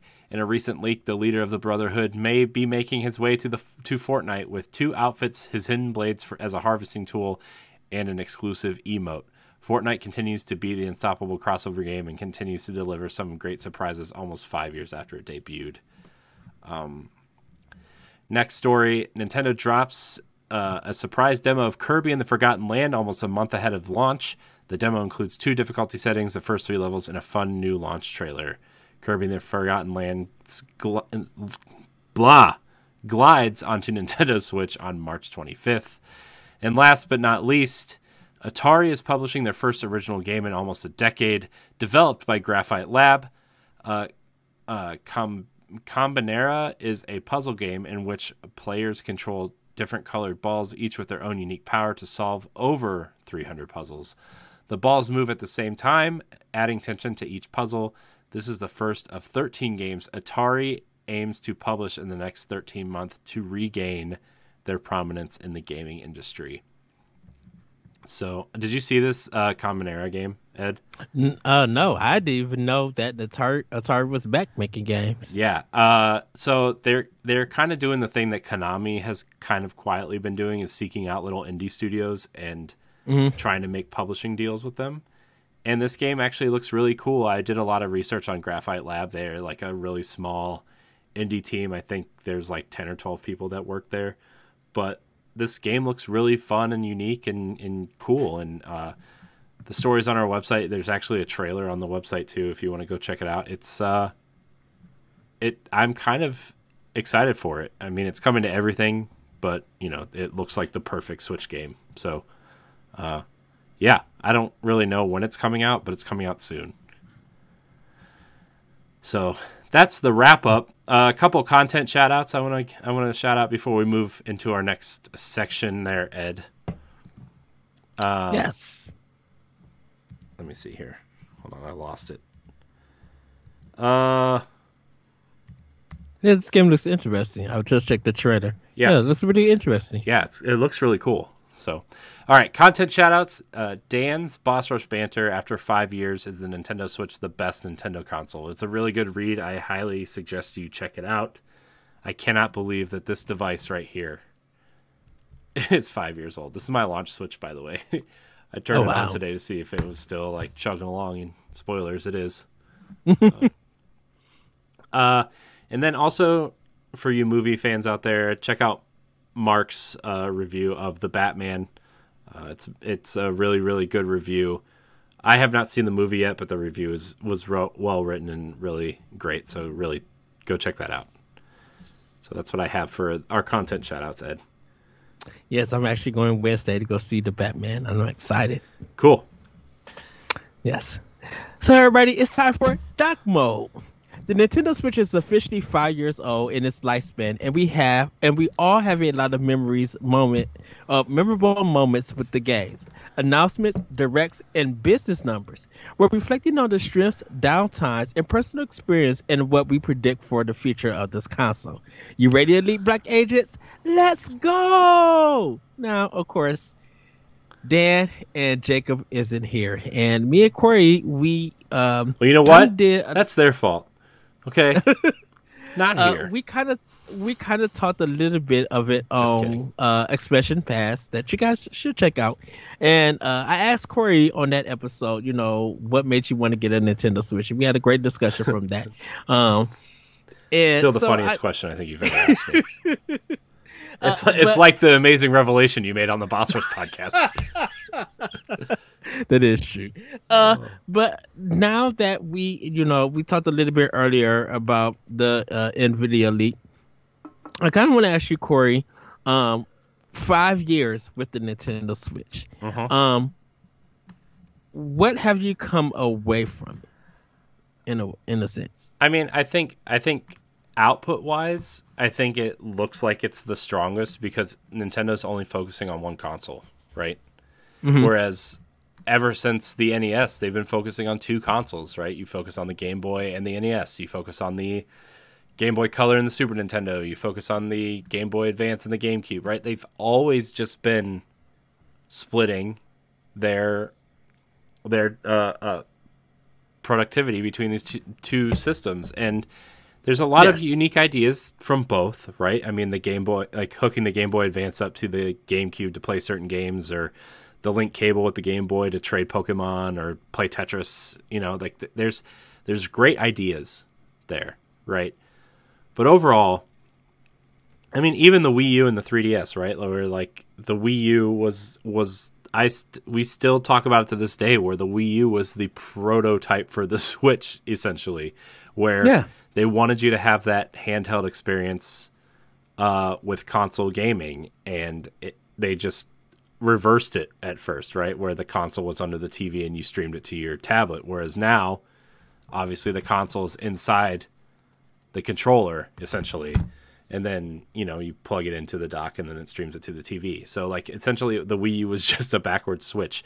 But this is the best idea Nintendo has ever had. I will be shocked if they do not continue this, whether it's a Switch 2 or a Super Switch or whatever. If they do not continue this style of device, I think they're stupid. I'm sorry. I think they're stupid if they do not continue the Switch. I think it needs to be stronger. I think there needs to be better guts inside. I think they need to consider what the Steam Deck is doing. Maybe not that powerful, but like, you know, put an SSD in there, put some more, you know, more powerful components in it and whatever. But like, I think the Steam Deck is more popular than anybody thought it was going to be. And I know that you guys have talked about the Steam Deck a little bit on the show while I haven't been on, but like, I think the Steam Deck is actually finally a real competitor in the space. You know, it allows you to take your Steam games on the go with you, right? Theoretically, you can put it in a dock to hook it up to a monitor or a TV. It does what Xbox does so well with xCloud, and like, you know, you can play your consoles on your games on your PC and then take them with you, right? It is a real competitor in this space, and I think it's not like Nintendo should be scared, because obviously Nintendo has Nintendo's games, right? But I think it's something they need to, like, hey, we really need to look at this device, because if we don't take it seriously, we could end up in a Wii U situation again. And I don't want that for Nintendo. I mean, we covered the Wii U for so long, and it was awful trying to cover that console. Like, there were a lot of great games on the Wii U. Like, pound for pound, I still think it has probably the best library out of any Nintendo console up to that point, right? Like, I say it all the time. It has my 3 favorite Zelda games on it. It has the best 3D Mario game on it. It has Pikmin. It has arguably the best Xenoblade game on it. It has Tokyo Mirage Sessions, right? I think that library is awesome. But at the same time, like, it didn't sell. Why didn't it sell? Because it was underpowered console. It wasn't marketed correctly, and it couldn't compete with its competitors, right? So they took the Switch, did exactly what Nintendo does well, and made a handheld that plugs into your TV, and we're at 100 million units, right? So I think that Nintendo needs to really take the Steam Deck seriously and really iterate on the console. Now, with that said, I think that Nintendo's output on this console is unmatched to anything they've done before, even if you combine consoles at the time, right? I mean, I don't think there's been this much quality output maybe since the Super Nintendo and like the Game Boy Color, Game Boy Pocket era, you know, at the same time, right? You can look at the N64 and the Game Boy Color. Yeah, there's hits here and there. Game Boy Advance and GameCube, I guess, could be like the closest thing. But a lot of the best games on the Game Boy Advance were remakes of Super Nintendo games or NES games, right? All the Super Mario Advance games were remakes. Not that they are bad remakes; they're great. That's the best version of Super Mario 2 I've ever played. Still a remake. Has a Link to the Past remake on it, right? I think you point at that, and the Pokemon games. The best Pokemon games on Game Boy Advance are remakes of Red and Blue, right? Yes. So, I think you just have to really look. I think the only down year just for me at least, was 2019, right? We had Animal Crossing, Paper Mario, and no, that's 2020. Are you sure? Yeah, because 2019 was that hot year, because I think Fire Emblem, Astral Chain, Link's Awakening. Okay, then I'm talking. No, then I'm talking 2020. I got confused. Okay, you're right. Oh, okay. You're right. 2020, I think, was like the downer year for Switch for me, personally, right? Because it's I think their big games were Animal Crossing, which I didn't care for, Paper Mario, right, which was fine. Xenoblade Chronicles Definitive Edition, great. Pikmin 3 Deluxe, great, but I played it. And Super Mario All-Stars, 3D All-Stars, which was like a dumpster fire when it came out. And so, I mean... Was Sword and Shield? No.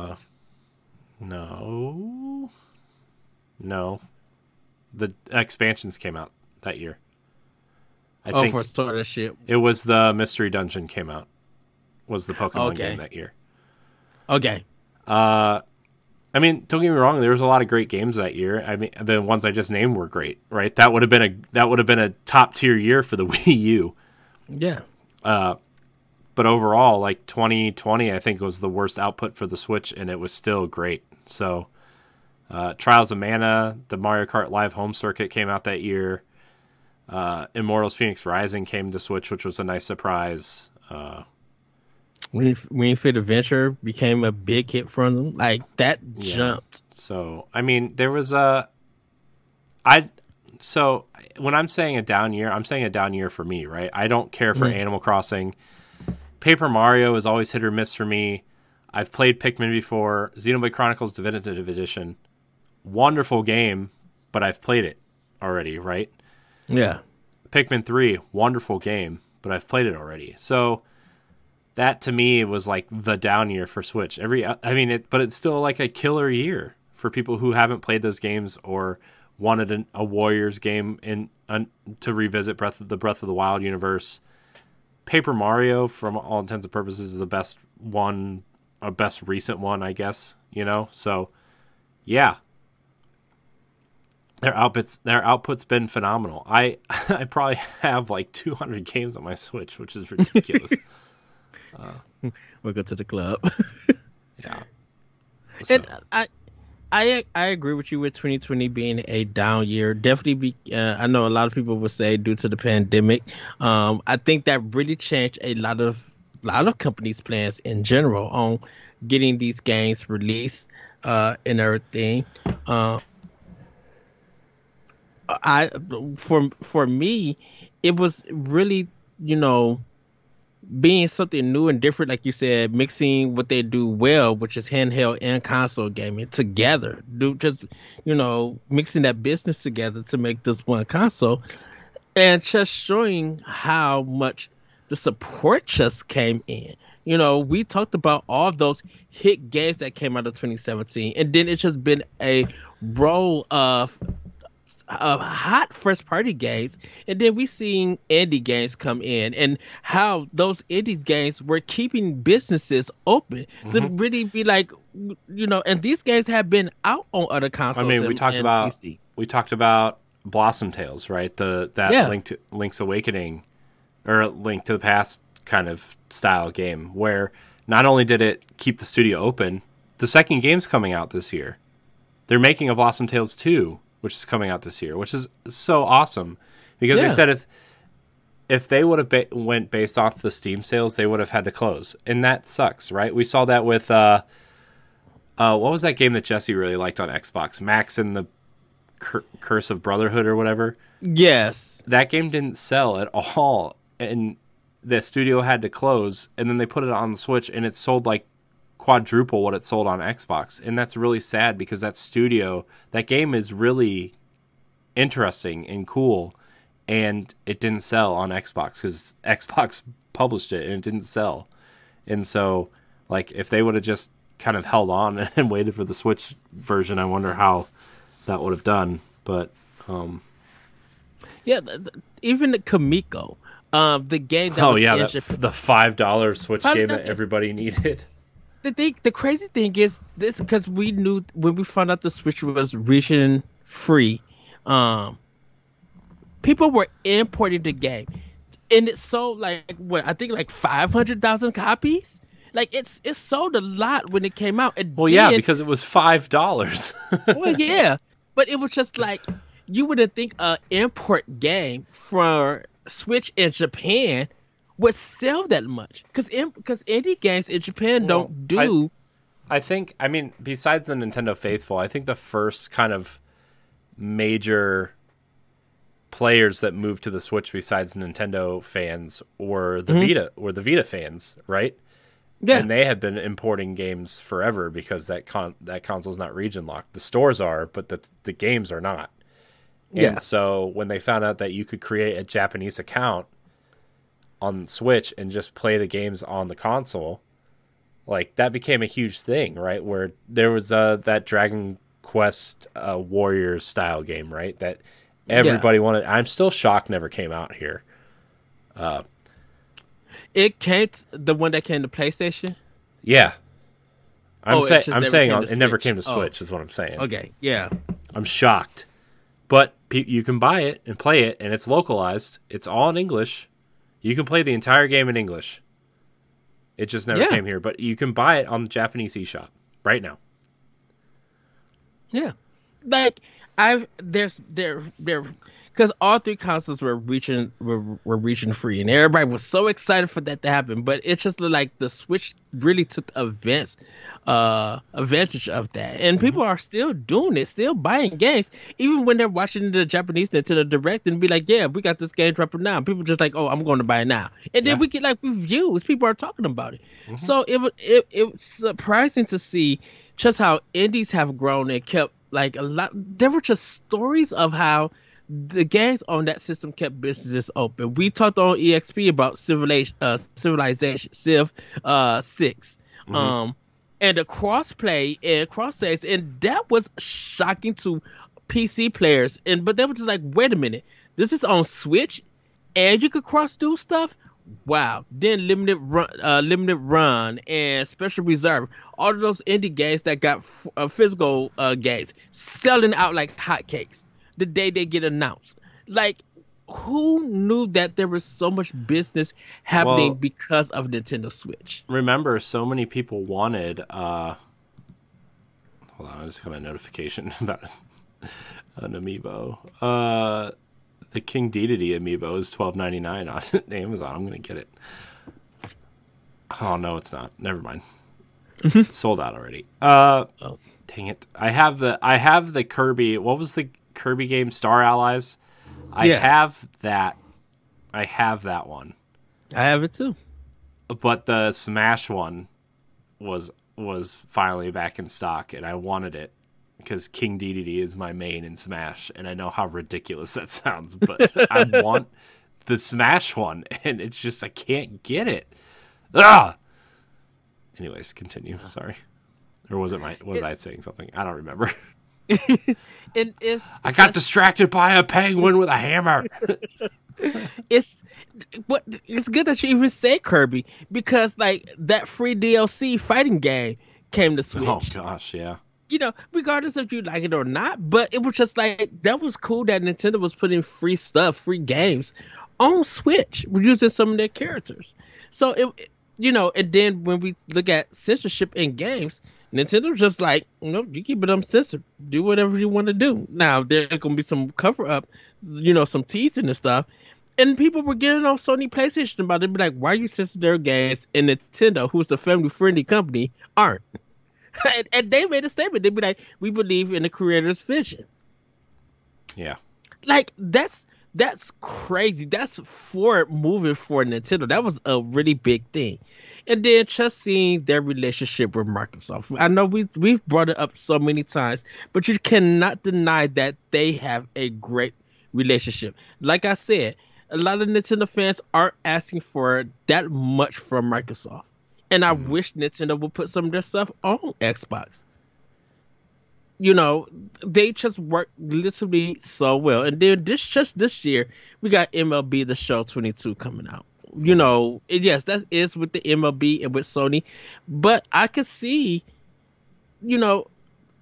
how we'll see what the reviews are going to be when that game comes out and what people say. But I have a feeling that that's going to do somewhat good on Switch. And I just like the avenues that Nintendo that the Switch has presented, working with more Japanese companies, actually working with Way Forward to get 2 games out on their system. Platinum Games becoming like a big thing. Koei Tecmo becoming a big thing. Definitely Bandai Namco with Smash Brothers. Yeah. And then them going to the SNK, going to Microsoft. going to all of these other companies, and it was just like, wow, you guys are incorporating these games into this party slash melee fighting game. Yes, it's sad that it's not going to be at Evo, but you got to give it to Nintendo to be like, wow, Sakurai and them really worked hard to bring this game to Switch and have all of these characters, and then add more Sephiroth, Sora, like. I called Sora too. I just want to make sure everybody knows that. I'm very proud of myself. He did, and when this game was announced and they announced there was going to be DLC, I'm like, if they don't get Sora, they're making a mistake. I have to eat dirt because a lot of people said it. I told them it wasn't going to happen because I think everybody was shocked, including me, who like wanted Sora so bad. Like, just think of all the hoops they had to jump through. They had to go to Square. They have to go to Disney to license not only they have to license the Keyblade because that is technically a Disney property, right? With the mouse ears hanging off of it, right? They have to license the music, which is technically through Walt Disney Records, and like they had to jump through so many hoops that I doubt they made any money off of that, like that fighter in particular because of that, right? Yeah. But it was such a fan service thing, and like we've talked about before, the main entries don't really exist on Nintendo platforms, right? I'm not counting the cloud versions on Switch; they suck. That would be my downgrade. I mean, my down thing. Kingdom Hearts Recoded, Dream Drop Distance, 358 over 2 days, like Chain of Memories, right? Came to Game Boy Advance. Like that was the in between, the first in between game, and so I think that Kingdom Hearts is just as much of a Nintendo game as it is a PlayStation game, and I'm just really happy that Sora exists. And that was such a hype moment for me when I saw that. And I know we didn't get to do it the way that we did, like, the E3 stuff like Banjo or, some of the early ones. But that was a hype moment for me personally. I mean, I'm not like neck deep into Kingdom Hearts as much as I used to be, but I'm still, I mean, you know me, you've known me forever. I'm a huge Disney fan. I really like Kingdom Hearts a lot. And so just seeing Sora in a Nintendo game was like a Smash game was just awesome. And I have to say that Nintendo has worked with Disney because they have put some of their games, like they collabed to put some of their games on their handhelds and maybe some of their consoles. So it may have been easier with that, but that Sora reveal was literally big, E3 when they show not just Daemon X Machina, but when they show Breath of the Wild, when they show Panzer Dragoon, when they show all of these, they were just hitting spot after spot after spot. I think that was 2019's E3, where it was just blowing everybody's mind that all of this stuff was coming out. Like, what in the world are you doing it? Like, we were saying, Nintendo, stop. You are hitting us with too much goodness. Yeah. And you gotta give it. I have to, give it up to Nintendo because people were doubting them as a company. Mm-hmm. I mean, I still think our biggest hype moment was when they revealed Doom and Wolfenstein. Exactly. And it's not even that we're big Doom or Wolfenstein fans. It was the fact that like Nintendo was finally getting major third-party support for this thing, right? And like. Mm-hmm. I mean, we saw it on Wii U a little bit, especially from Ubisoft. I think was like the strongest component, right? With 2 Assassin's Creed games, the definitive version of Rayman Legends, right, with the touchscreen, Zombie U, Watch Dogs. Like Ubisoft really brought it as much as they could to the Wii U until I still think they didn't bring Assassin's Creed Rogue to Wii U because Nintendo already said, "Hey, we're working on something else. You might just want to hold off." I mean, it was just really nice to see big third-party support, right? They showed Skyrim in that launch trailer, right? Okay, Skyrim's on everything, big deal. But like, Doom and Wolfenstein were a big deal. Yeah, like Doom 2016 was a surprise hit, and everybody's like, you need like this massive PC to run it, and to see that Switch like Bethesda put in the effort with Panic Button to really put those games on the Switch was awesome. And like even The Witcher, right? I still talk about The Witcher to this day. That game is so fun on the Switch, right? People beat it on the Switch. I mean, I wasn't going to sit down for 30 hours and play on an Xbox, but I could play it in handheld mode. It really scratched that Breath of the Wild itch that I really had, right? I mean, they're not the same type of game, but it's still an open world kind of fantasy game. I like that universe enough to spend some time in it. It was fun to spend time in that universe on the Switch, and yeah, it's just been really nice to see. Even before Doom and Wolfenstein was announced, just seeing in the trailer when they first announced Switch that Skyrim was coming, we was just like, wait a minute, what? Because Bethesda never has done anything for Nintendo. Yeah. And that was big. Even BioWare did the Sunday games, but I was just like, wait a minute. I mean, Mass Effect 3 is technically on the Wii U. Okay. Well, yes. Technically, aside from story points, the best way to play Mass Effect 3 is on the Wii U. Now, EA, get it together. We need that trilogy on Switch. Yeah, where's my Mass Effect trilogy on Switch, guys? Come on. Like, we're fine with whatever you give us, but I think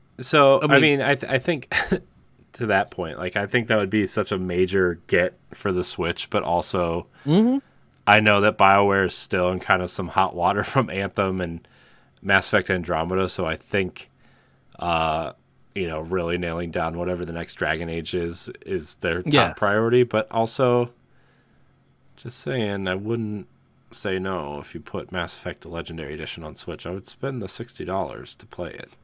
I think everybody would spend the $60. Look, I don't even need a physical of it. If you said this is digital only, I mean, look, Doom Eternal never got a physical copy.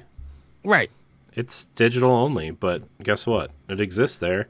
And I think to that point is like, as much as I have been trying to go back and get some of these physical games, right? Like, I think the Switch is a great digital platform. The store sucks, but I mean, just having a digital library is such a nice thing to have on this.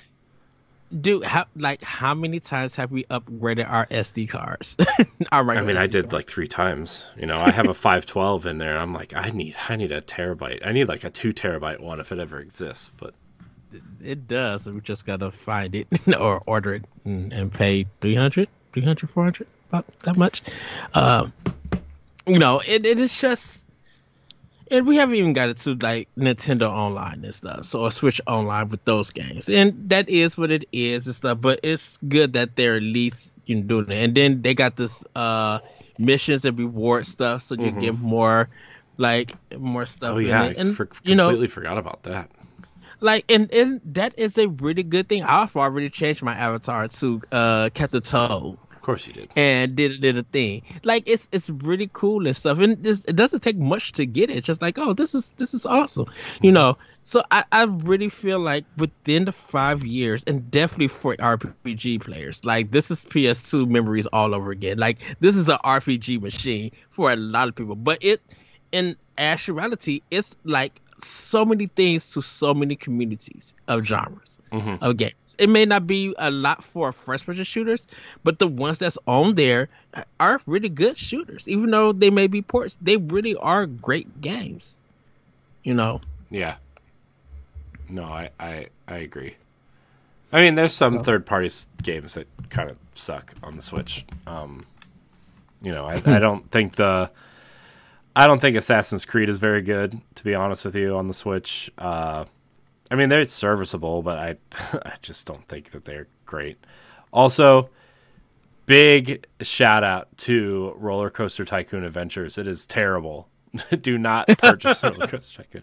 Also, Roller Coaster Tycoon 3 is available on Switch too, which is weird because Adventures is literally like a modified version of 3, so I don't know why you would have both, but that's just me, everybody. That's just me. Yeah. Burnout Paradise is actually a pretty decent port of that game on the Switch. So if you're looking for like a racing game that's not Mario Kart, that game is pretty fun on the Switch. I have it on Switch Yeah. and Xbox. Yeah, I've been.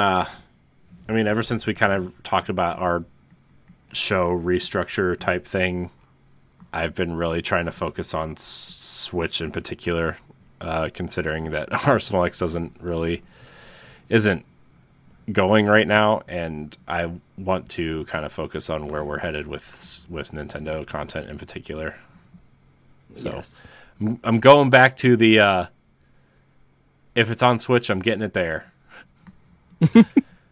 And yeah, I think the last thing for me that I love within this 5 years, and hopefully I see more of, I kind of want to see just more new IPs. Like I got a lot of new IPs on Switch that I definitely enjoyed, and definitely arcade games. Like there's arcade games I've never heard of, I've never seen in America, and I'm getting to play them on Switch. Yeah. Give me some more collections like Capcom, the Capcom Friday Anniversary. I've barely played any. I only got to try Darkstalkers like once at an arcade like in Kentucky, and I never got to experience that series. And That surprises me. That seems like an ad series for sure.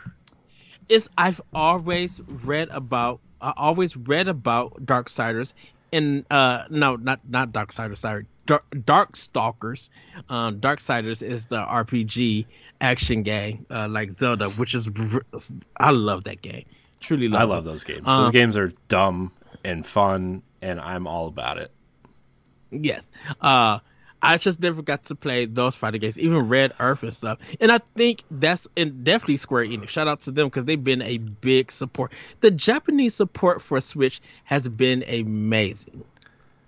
Even Capcom, just like, man, I know you guys put some stuff here and there, but y'all making moves. Yeah. Now, yes, you are porting like half of the Resident Evil series to the Switch, but I'm just like, which is fine. Hey. That's cool. Like yes. I wish like the rest of the series was available there, but I mean, you have what 0-1, Revelations 2, 4, 5, 6, 4, 5, 6, yeah. The only ones is Village, 7. Oh, I think 7 is Cloud in Japan. And then remakes of 2 and 3 we don't have, which is fine. I mean, those games are like remakes. I'm just like, okay, Yeah. Oh, and we don't have Code Veronica. Well, no one has Code Veronica, I don't think. Well, Xbox has it via backwards compatibility. Oh, okay, that's cool. But yeah, Nintendo has brought a lot of things to the Switch, and definitely with people carrying it on the go, getting new Joy-Cons. Yeah, the Joy-Con drift sucks. The online functionality could be a little bit better, but it is for a lot of us. We like to do single player games, and when we do multiplayer games, we do it on Switch. It's like really for Smash, Mario Party, and Mario Kart. I would love to play with more people. Like I'm get on the round, but I would love to play my son a riddle because I like, this is great that I get to actually play games. Me and you, we got 2 series completed that people could go watch: Link to the Past and Super Metroid. Yeah, and I think we're gonna really try to bring that back at some point. I mean, I really want to at least. It's I missed your claps. Yeah. Yeah, that was like a big inside joke of like Ed and I, like every time Ed did something dumb or good, I would clap for him because we did the Switch Online thing. And like we can really expand into N64 now and Sega, right? Because like those are on there now, and we could do. I mean, we're trying to plan something with Galatrad with his streams, right? Of timeline with Zelda, but I mean, we could do other games besides Zelda, Yeah. Maybe I'll play through the N64 Ocarina of Time to try to get that nasty taste out of my mouth from my one and only experience with that game. Or would you have me play it and experience the No, game with me? Like, I will play. Like- I will play the 3D games. You are the 2D master.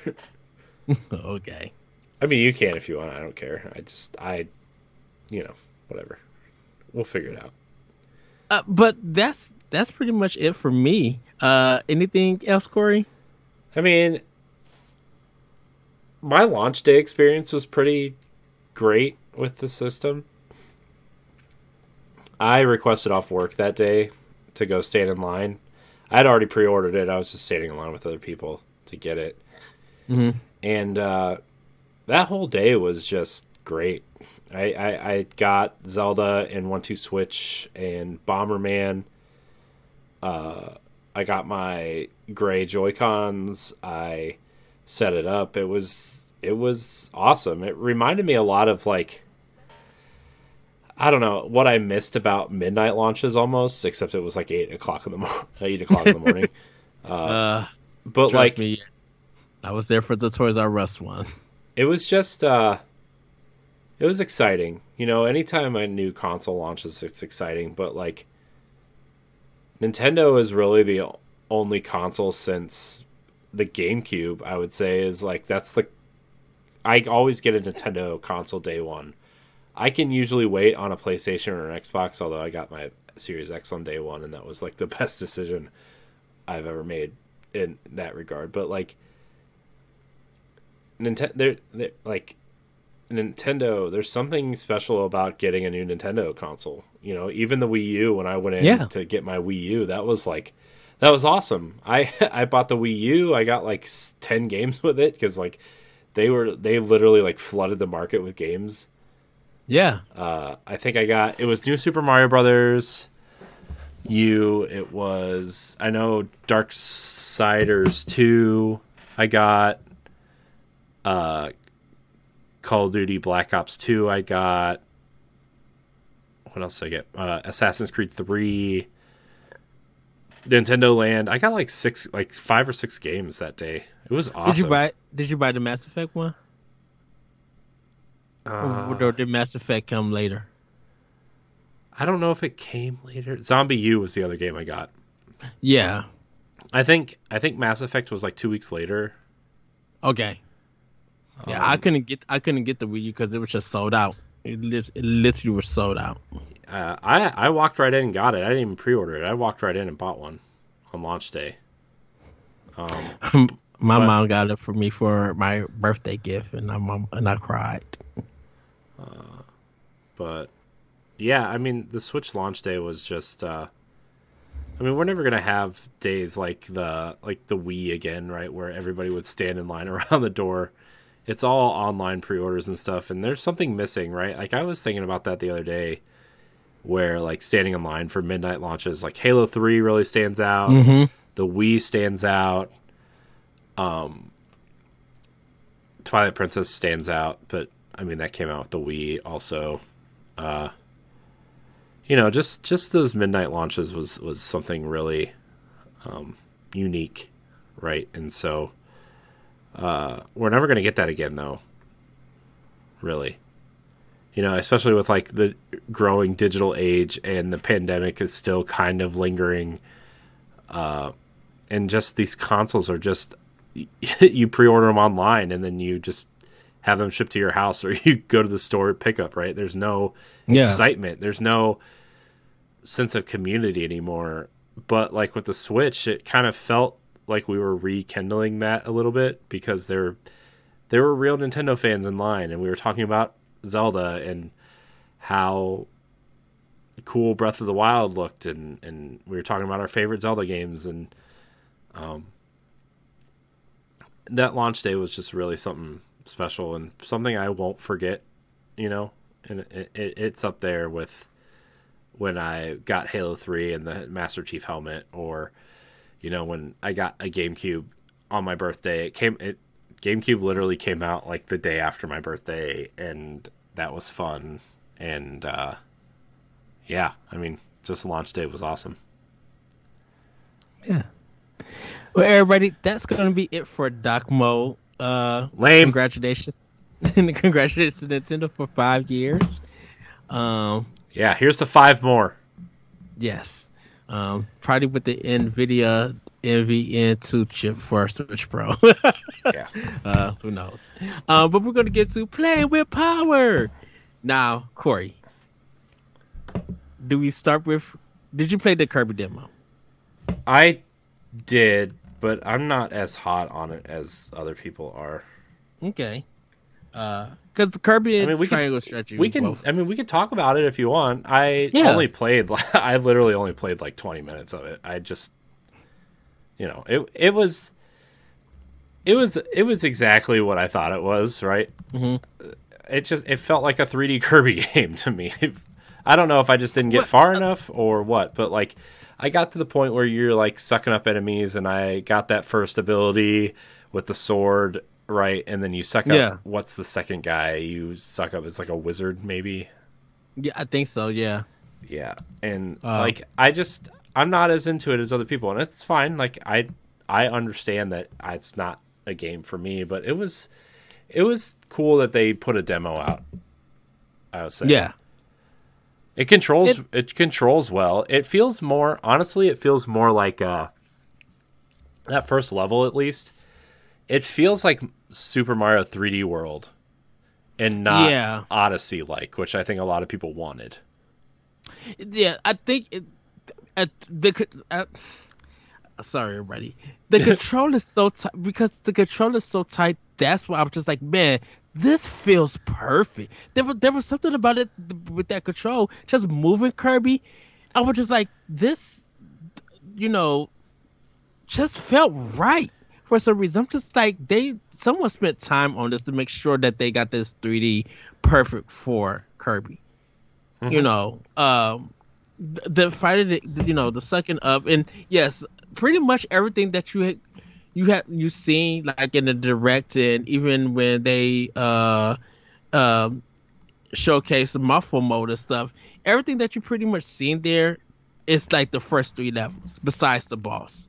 And I was just like, oh, I'm in for a great adventure, and I think a lot of people may make this as one of their Game of the Year nominations, because I'm like, of course the Game Awards be like, it's a family friendly game, whatever that may be, but I'm like, this is really good. This is to me perfect.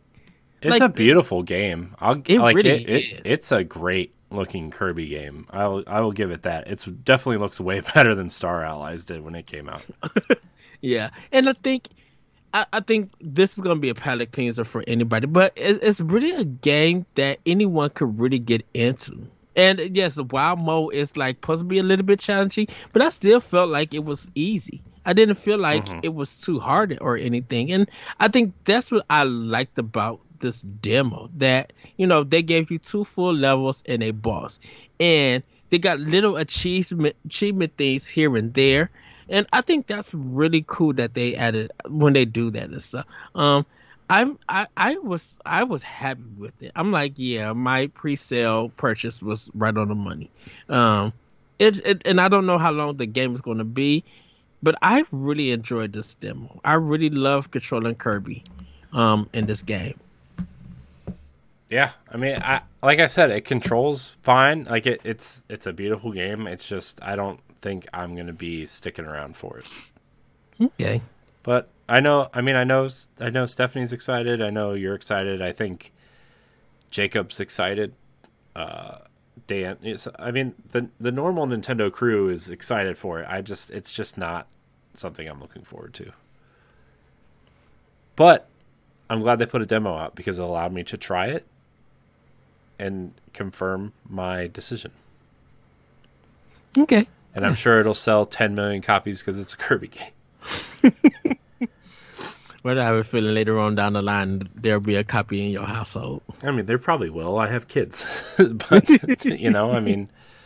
I downloaded the demo, and my daughter can play it when she wants. So, okay. Well, we both played Triangle Strategy. Yes. Also. Yes, we did. That is a much better video game than Kirby. So I'm going to say this. Oh, go ahead. No, you go ahead. You go. No, go ahead. Go ahead. Oh, I was gonna say there's a lot of talking. I was just making a Yes. joke about the talking. That's all. Yes, a lot of story points and stuff. The names are just bunkers. Selenoa. I'm like, Yeah, I wait, don't know. what? The Wolf House, the Wolf Gang House, and I'm like, this is too much. These names are out of control. I want to focus on the gameplay on this now. I am enjoying the gameplay. Only did literally one battle because there's just so much talking. Yeah, I think know. I think the whole second chapter is just them talking, and then like chapter 3, be like, wait, what? Yeah. What happened? Did I fight something? Did I fall asleep? Did I win? Right. No. Okay. So this is one of my concerns with this. I see what they're doing with when. So I corner an enemy from the back and the front, but I also cornered an enemy to the side, and I kind of wish that if you were corner an enemy on all 3 sides or all 4 sides, everybody, you would think there would be a combo attack, but there's only like really one attack. And the person in front who's doing the attacking, and the person in the back doing the attacking. You know, There's no like, that third person doesn't chime in, or you can't pick which person attacks. Right. yes, So, yeah, I get that. yeah, and I think I need to figure. I don't know if what is the triangle strategy in here. Is it like sword beats spear, spear beats I mean, spears? I really don't know, to be honest with you. I was expecting it to be more prevalent in the beginning, and maybe it is. Maybe I just skipped over it because I was so tired of reading everything. Yeah, it doesn't do a good job in explaining like the battle system in a way. Yeah. Because even though I'm playing on normal, I was just like, this is. I guess the game expects you to know how to play a strategy game, or Square Enix, just like if you play Final Fantasy Tactics or Fire Emblem, you should know how to do this. And it's just like, no, you need to explain. I don't know. this There's to a me lot better. of reading tutorials in there. I mean, there's no gameplay tutorial, but there's a lot of reading that you can do to read the tutorial. And, like, I just skipped over it, to be honest with you. I was like, just let me figure it out. If I die, I die. I don't care. Just let me figure it out. Well, I feel like you shouldn't be able to die in like the first battle and stuff. Be like, there's got to be something to. But you totally can. You totally Exactly. can die in the first battle. Exactly. That's why I put it on easy. 'Cause Which is I fine. Suck. I'm not smart. I just like tactics games. I'm not smart.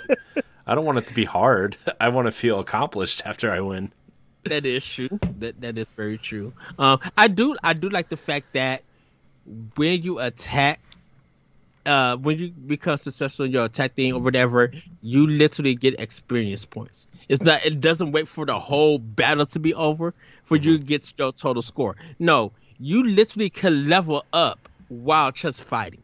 And I think that is that's so cool. I love that they took that tactic for it, because I think it makes grinding easier. And it encourages you to do side quests, and I feel like it's going to encourage people to go do side quests, get into some side battles, so you can level up and be stronger in your next battle for your strategy. With it, so I am enjoying it. I know I need to play more of it once I get through with a lot of reading. I'm at the part where I am in a town, and right now I could just free roam and talk to people and stuff. I'm right there. I won't give away any story beats in case of you not to that point, Corey. But yeah, I am really enjoying this. It's probably JRPG nomination right now for Game of the Year. Yeah, I mean, we'll see. I want to play more of it just to like kind of get more of a feel for it, and but I like what I'm playing. I still think I like the Fire Emblem style of strategy better than this in particular. but it's still like a really great strategy game. So. Yeah. So, anything else? Have you been playing anything else? Like I said, I've been playing Voice of Cards, the Forsaken Maiden, and really been grinding, getting my money. It's taking some twists and turns. So one thing I was adventuring, kind of grinding, getting some money, and I ran into a bag, this parcel, and it was just like, okay, I'll take it with me. So I go in, and it's just like, okay, you give this back to this, take it to this town. So I went to the town. I was seeing who I could give it to, and I gave it to this one female NPC. And she said that, she ordered this parcel and she was excited to get it. And so she did. So I'm like, okay, I got 500 gold coins for it. I'm like, okay, yeah, reward. I go out and I continue to play the game. And I was just like, okay, let me return to the town so I could get, I rest up and go get some equipment. I get to the town and there's another story beat. And it was just like, there's a sadness in part of the town. And you like, uh-oh, what happened? And so you find out that parcel that you gave the girl was actually some kind of aroma that attracted monsters. So when she went out of the town, the monsters killed her. Oh, jeez. And so you're just like, I did find it. Because you have the option to give it to find, when you find a parcel, you could leave it there or you could take it with you. And it was just like, oh, wow, I did not expect this. So even though you did something good and unexpected, and we was rewarded for it, you actually got someone killed for it. And I was just, my mouth was agape. I was like, really?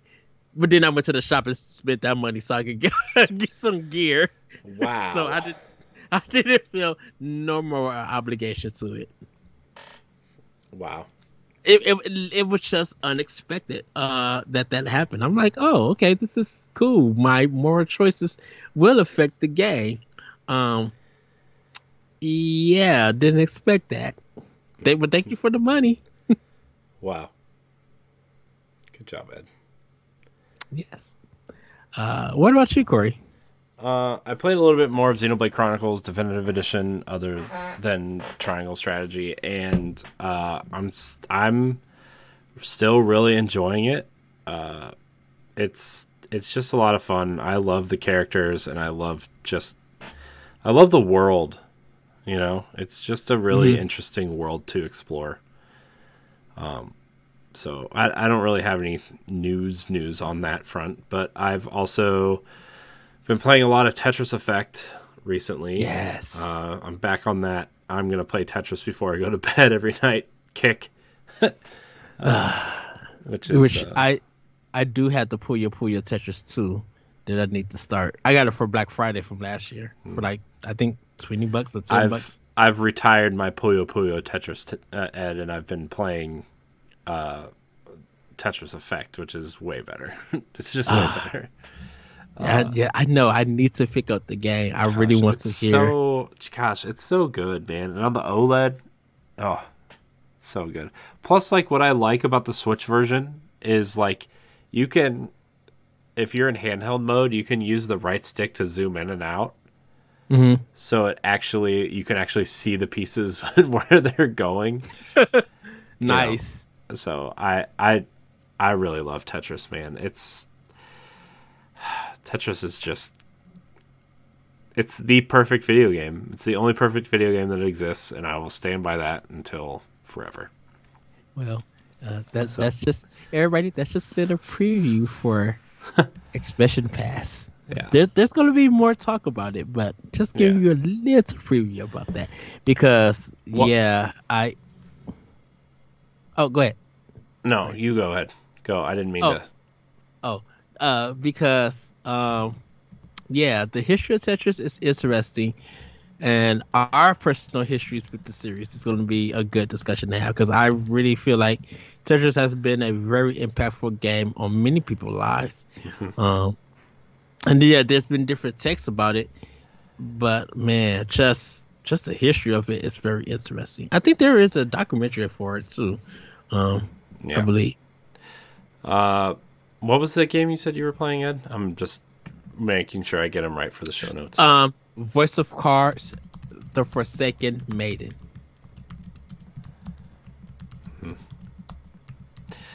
Cool. Okay, and then last but not least, of course, I've been neck deep in Destiny. Yes. Man, the raid came out. I didn't do the raid, but from what I've heard, it has just solidified the Witch Queen as the best expansion or the best game that Bungie has ever done. Question: what was someone was congratulated Saturday because they finished it? I think. Yeah. Well, it was this weekend was the world's first race, so people were congratulating the team who beat it first. Okay. Which wasn't as long as I expected. Sometimes it goes like a day, like usually like a half a day or a full day. They beat it. I think they beat it in like 8 hours, which is pretty fast for a first attempt. I'll be honest. So there's like many sections that they have to do. Yeah, I mean, I don't know anything really about the raid because I haven't done it and I haven't really watched anything on it, but it's supposedly really good. And I'm really excited to try it at some point. Okay. But I've just been like grinding out and trying to doing the quests and the side quests and the grinding, and it's just the drill, the normal. Yeah. Trust me, I understand. I'm excited to play it. Yeah. So that's pretty much what I've been doing. I think I'm going to try to do the campaign on Legendary with my friends at some point because it levels you up faster, and you get double rewards for everything when you do it on the Legendary mode. So, because that's the hardest difficulty, right? Yeah. I always thought Destiny was one difficulty. It is, but they added the Legendary campaign to the Witch Queen. Ah, interesting. Okay, cool. And what they finally did was add the ability to go back and play the campaign after you beat it. Again. The whole main game. Yeah. Oh, that's nice. Which you could not do before. So. Right, because once you were done with the missions, that was it. Yeah. So I wonder if they're going to try to do that for the previous stuff, but we'll see. That's all I've been playing. All right. Well, everybody, that's going to be it for Nintendo Power Block. Just some quick plugs. Corey, where can we find you? You can find me at IamCorianHD on Twitter and Instagram. You can also find me hosting the Boss Rush podcast every Wednesday live right here on twitch.tv/Boss Rush Network or on Mondays on your podcast service. You can also get it on Fridays if you are a patron for $1. So, yes. You guys can find me on Twitter at @RetroCode. You can find more of Nintendo Power Block on Boss Rush Net on Wednesdays and on our YouTube page. Come join us on our Discord. Now, the announcement that I want to let you guys know is that we won't be having a show next week. We won't be live. Boss Rush will be on spring break. So, but we will try to get some content for you guys to check out for that week. It's just that we won't have a show next week. We'll be coming back live on the 21st, so you guys can check us out there. And just to remind you guys, Kirby Demo is the code for our giveaway.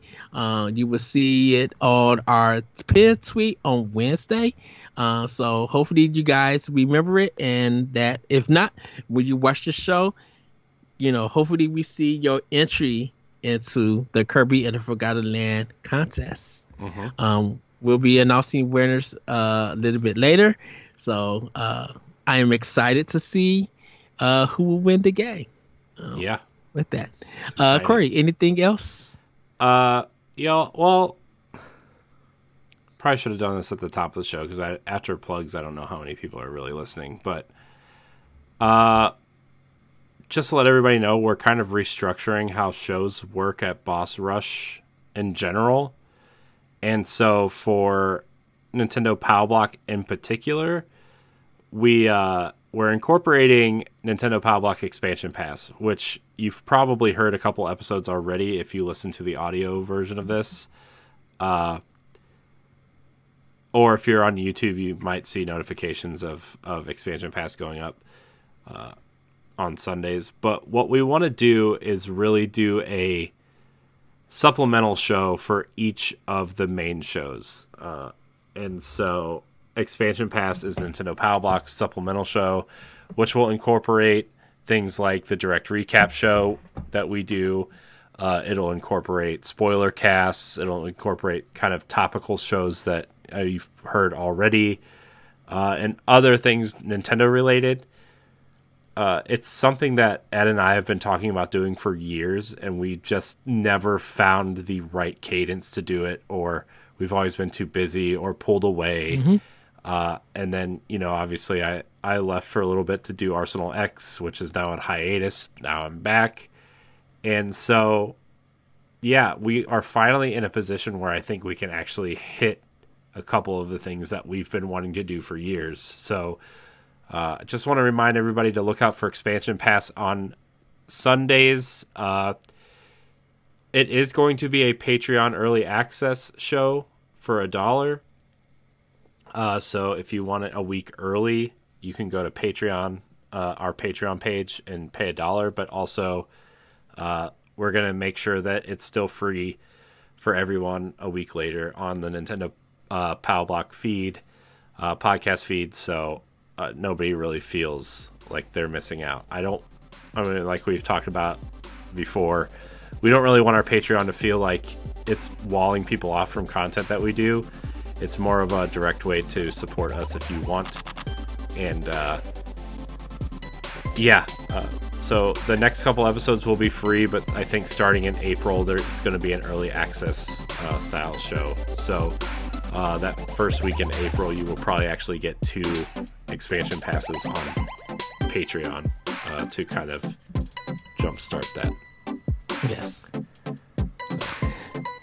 Well, with that, everybody, have a great week. Have a great weekend. Let us know what you guys are playing, what you guys are snacking on, what games you are picking up. We want to all know it. You can join us at our Discord for Boss Rush Network. Come join us there and interact with us in the community. With that, everybody, we'll see you next time on Nintendo Power Block. Bye, everybody. Woohoo! Goodbye.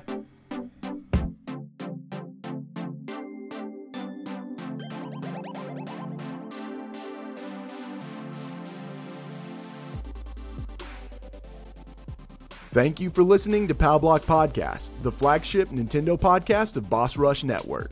Do you need even more gaming and entertainment in your life? Head over to bossrush.net where you can find news, reviews, creators, podcasts, and more focused around the content you enjoy.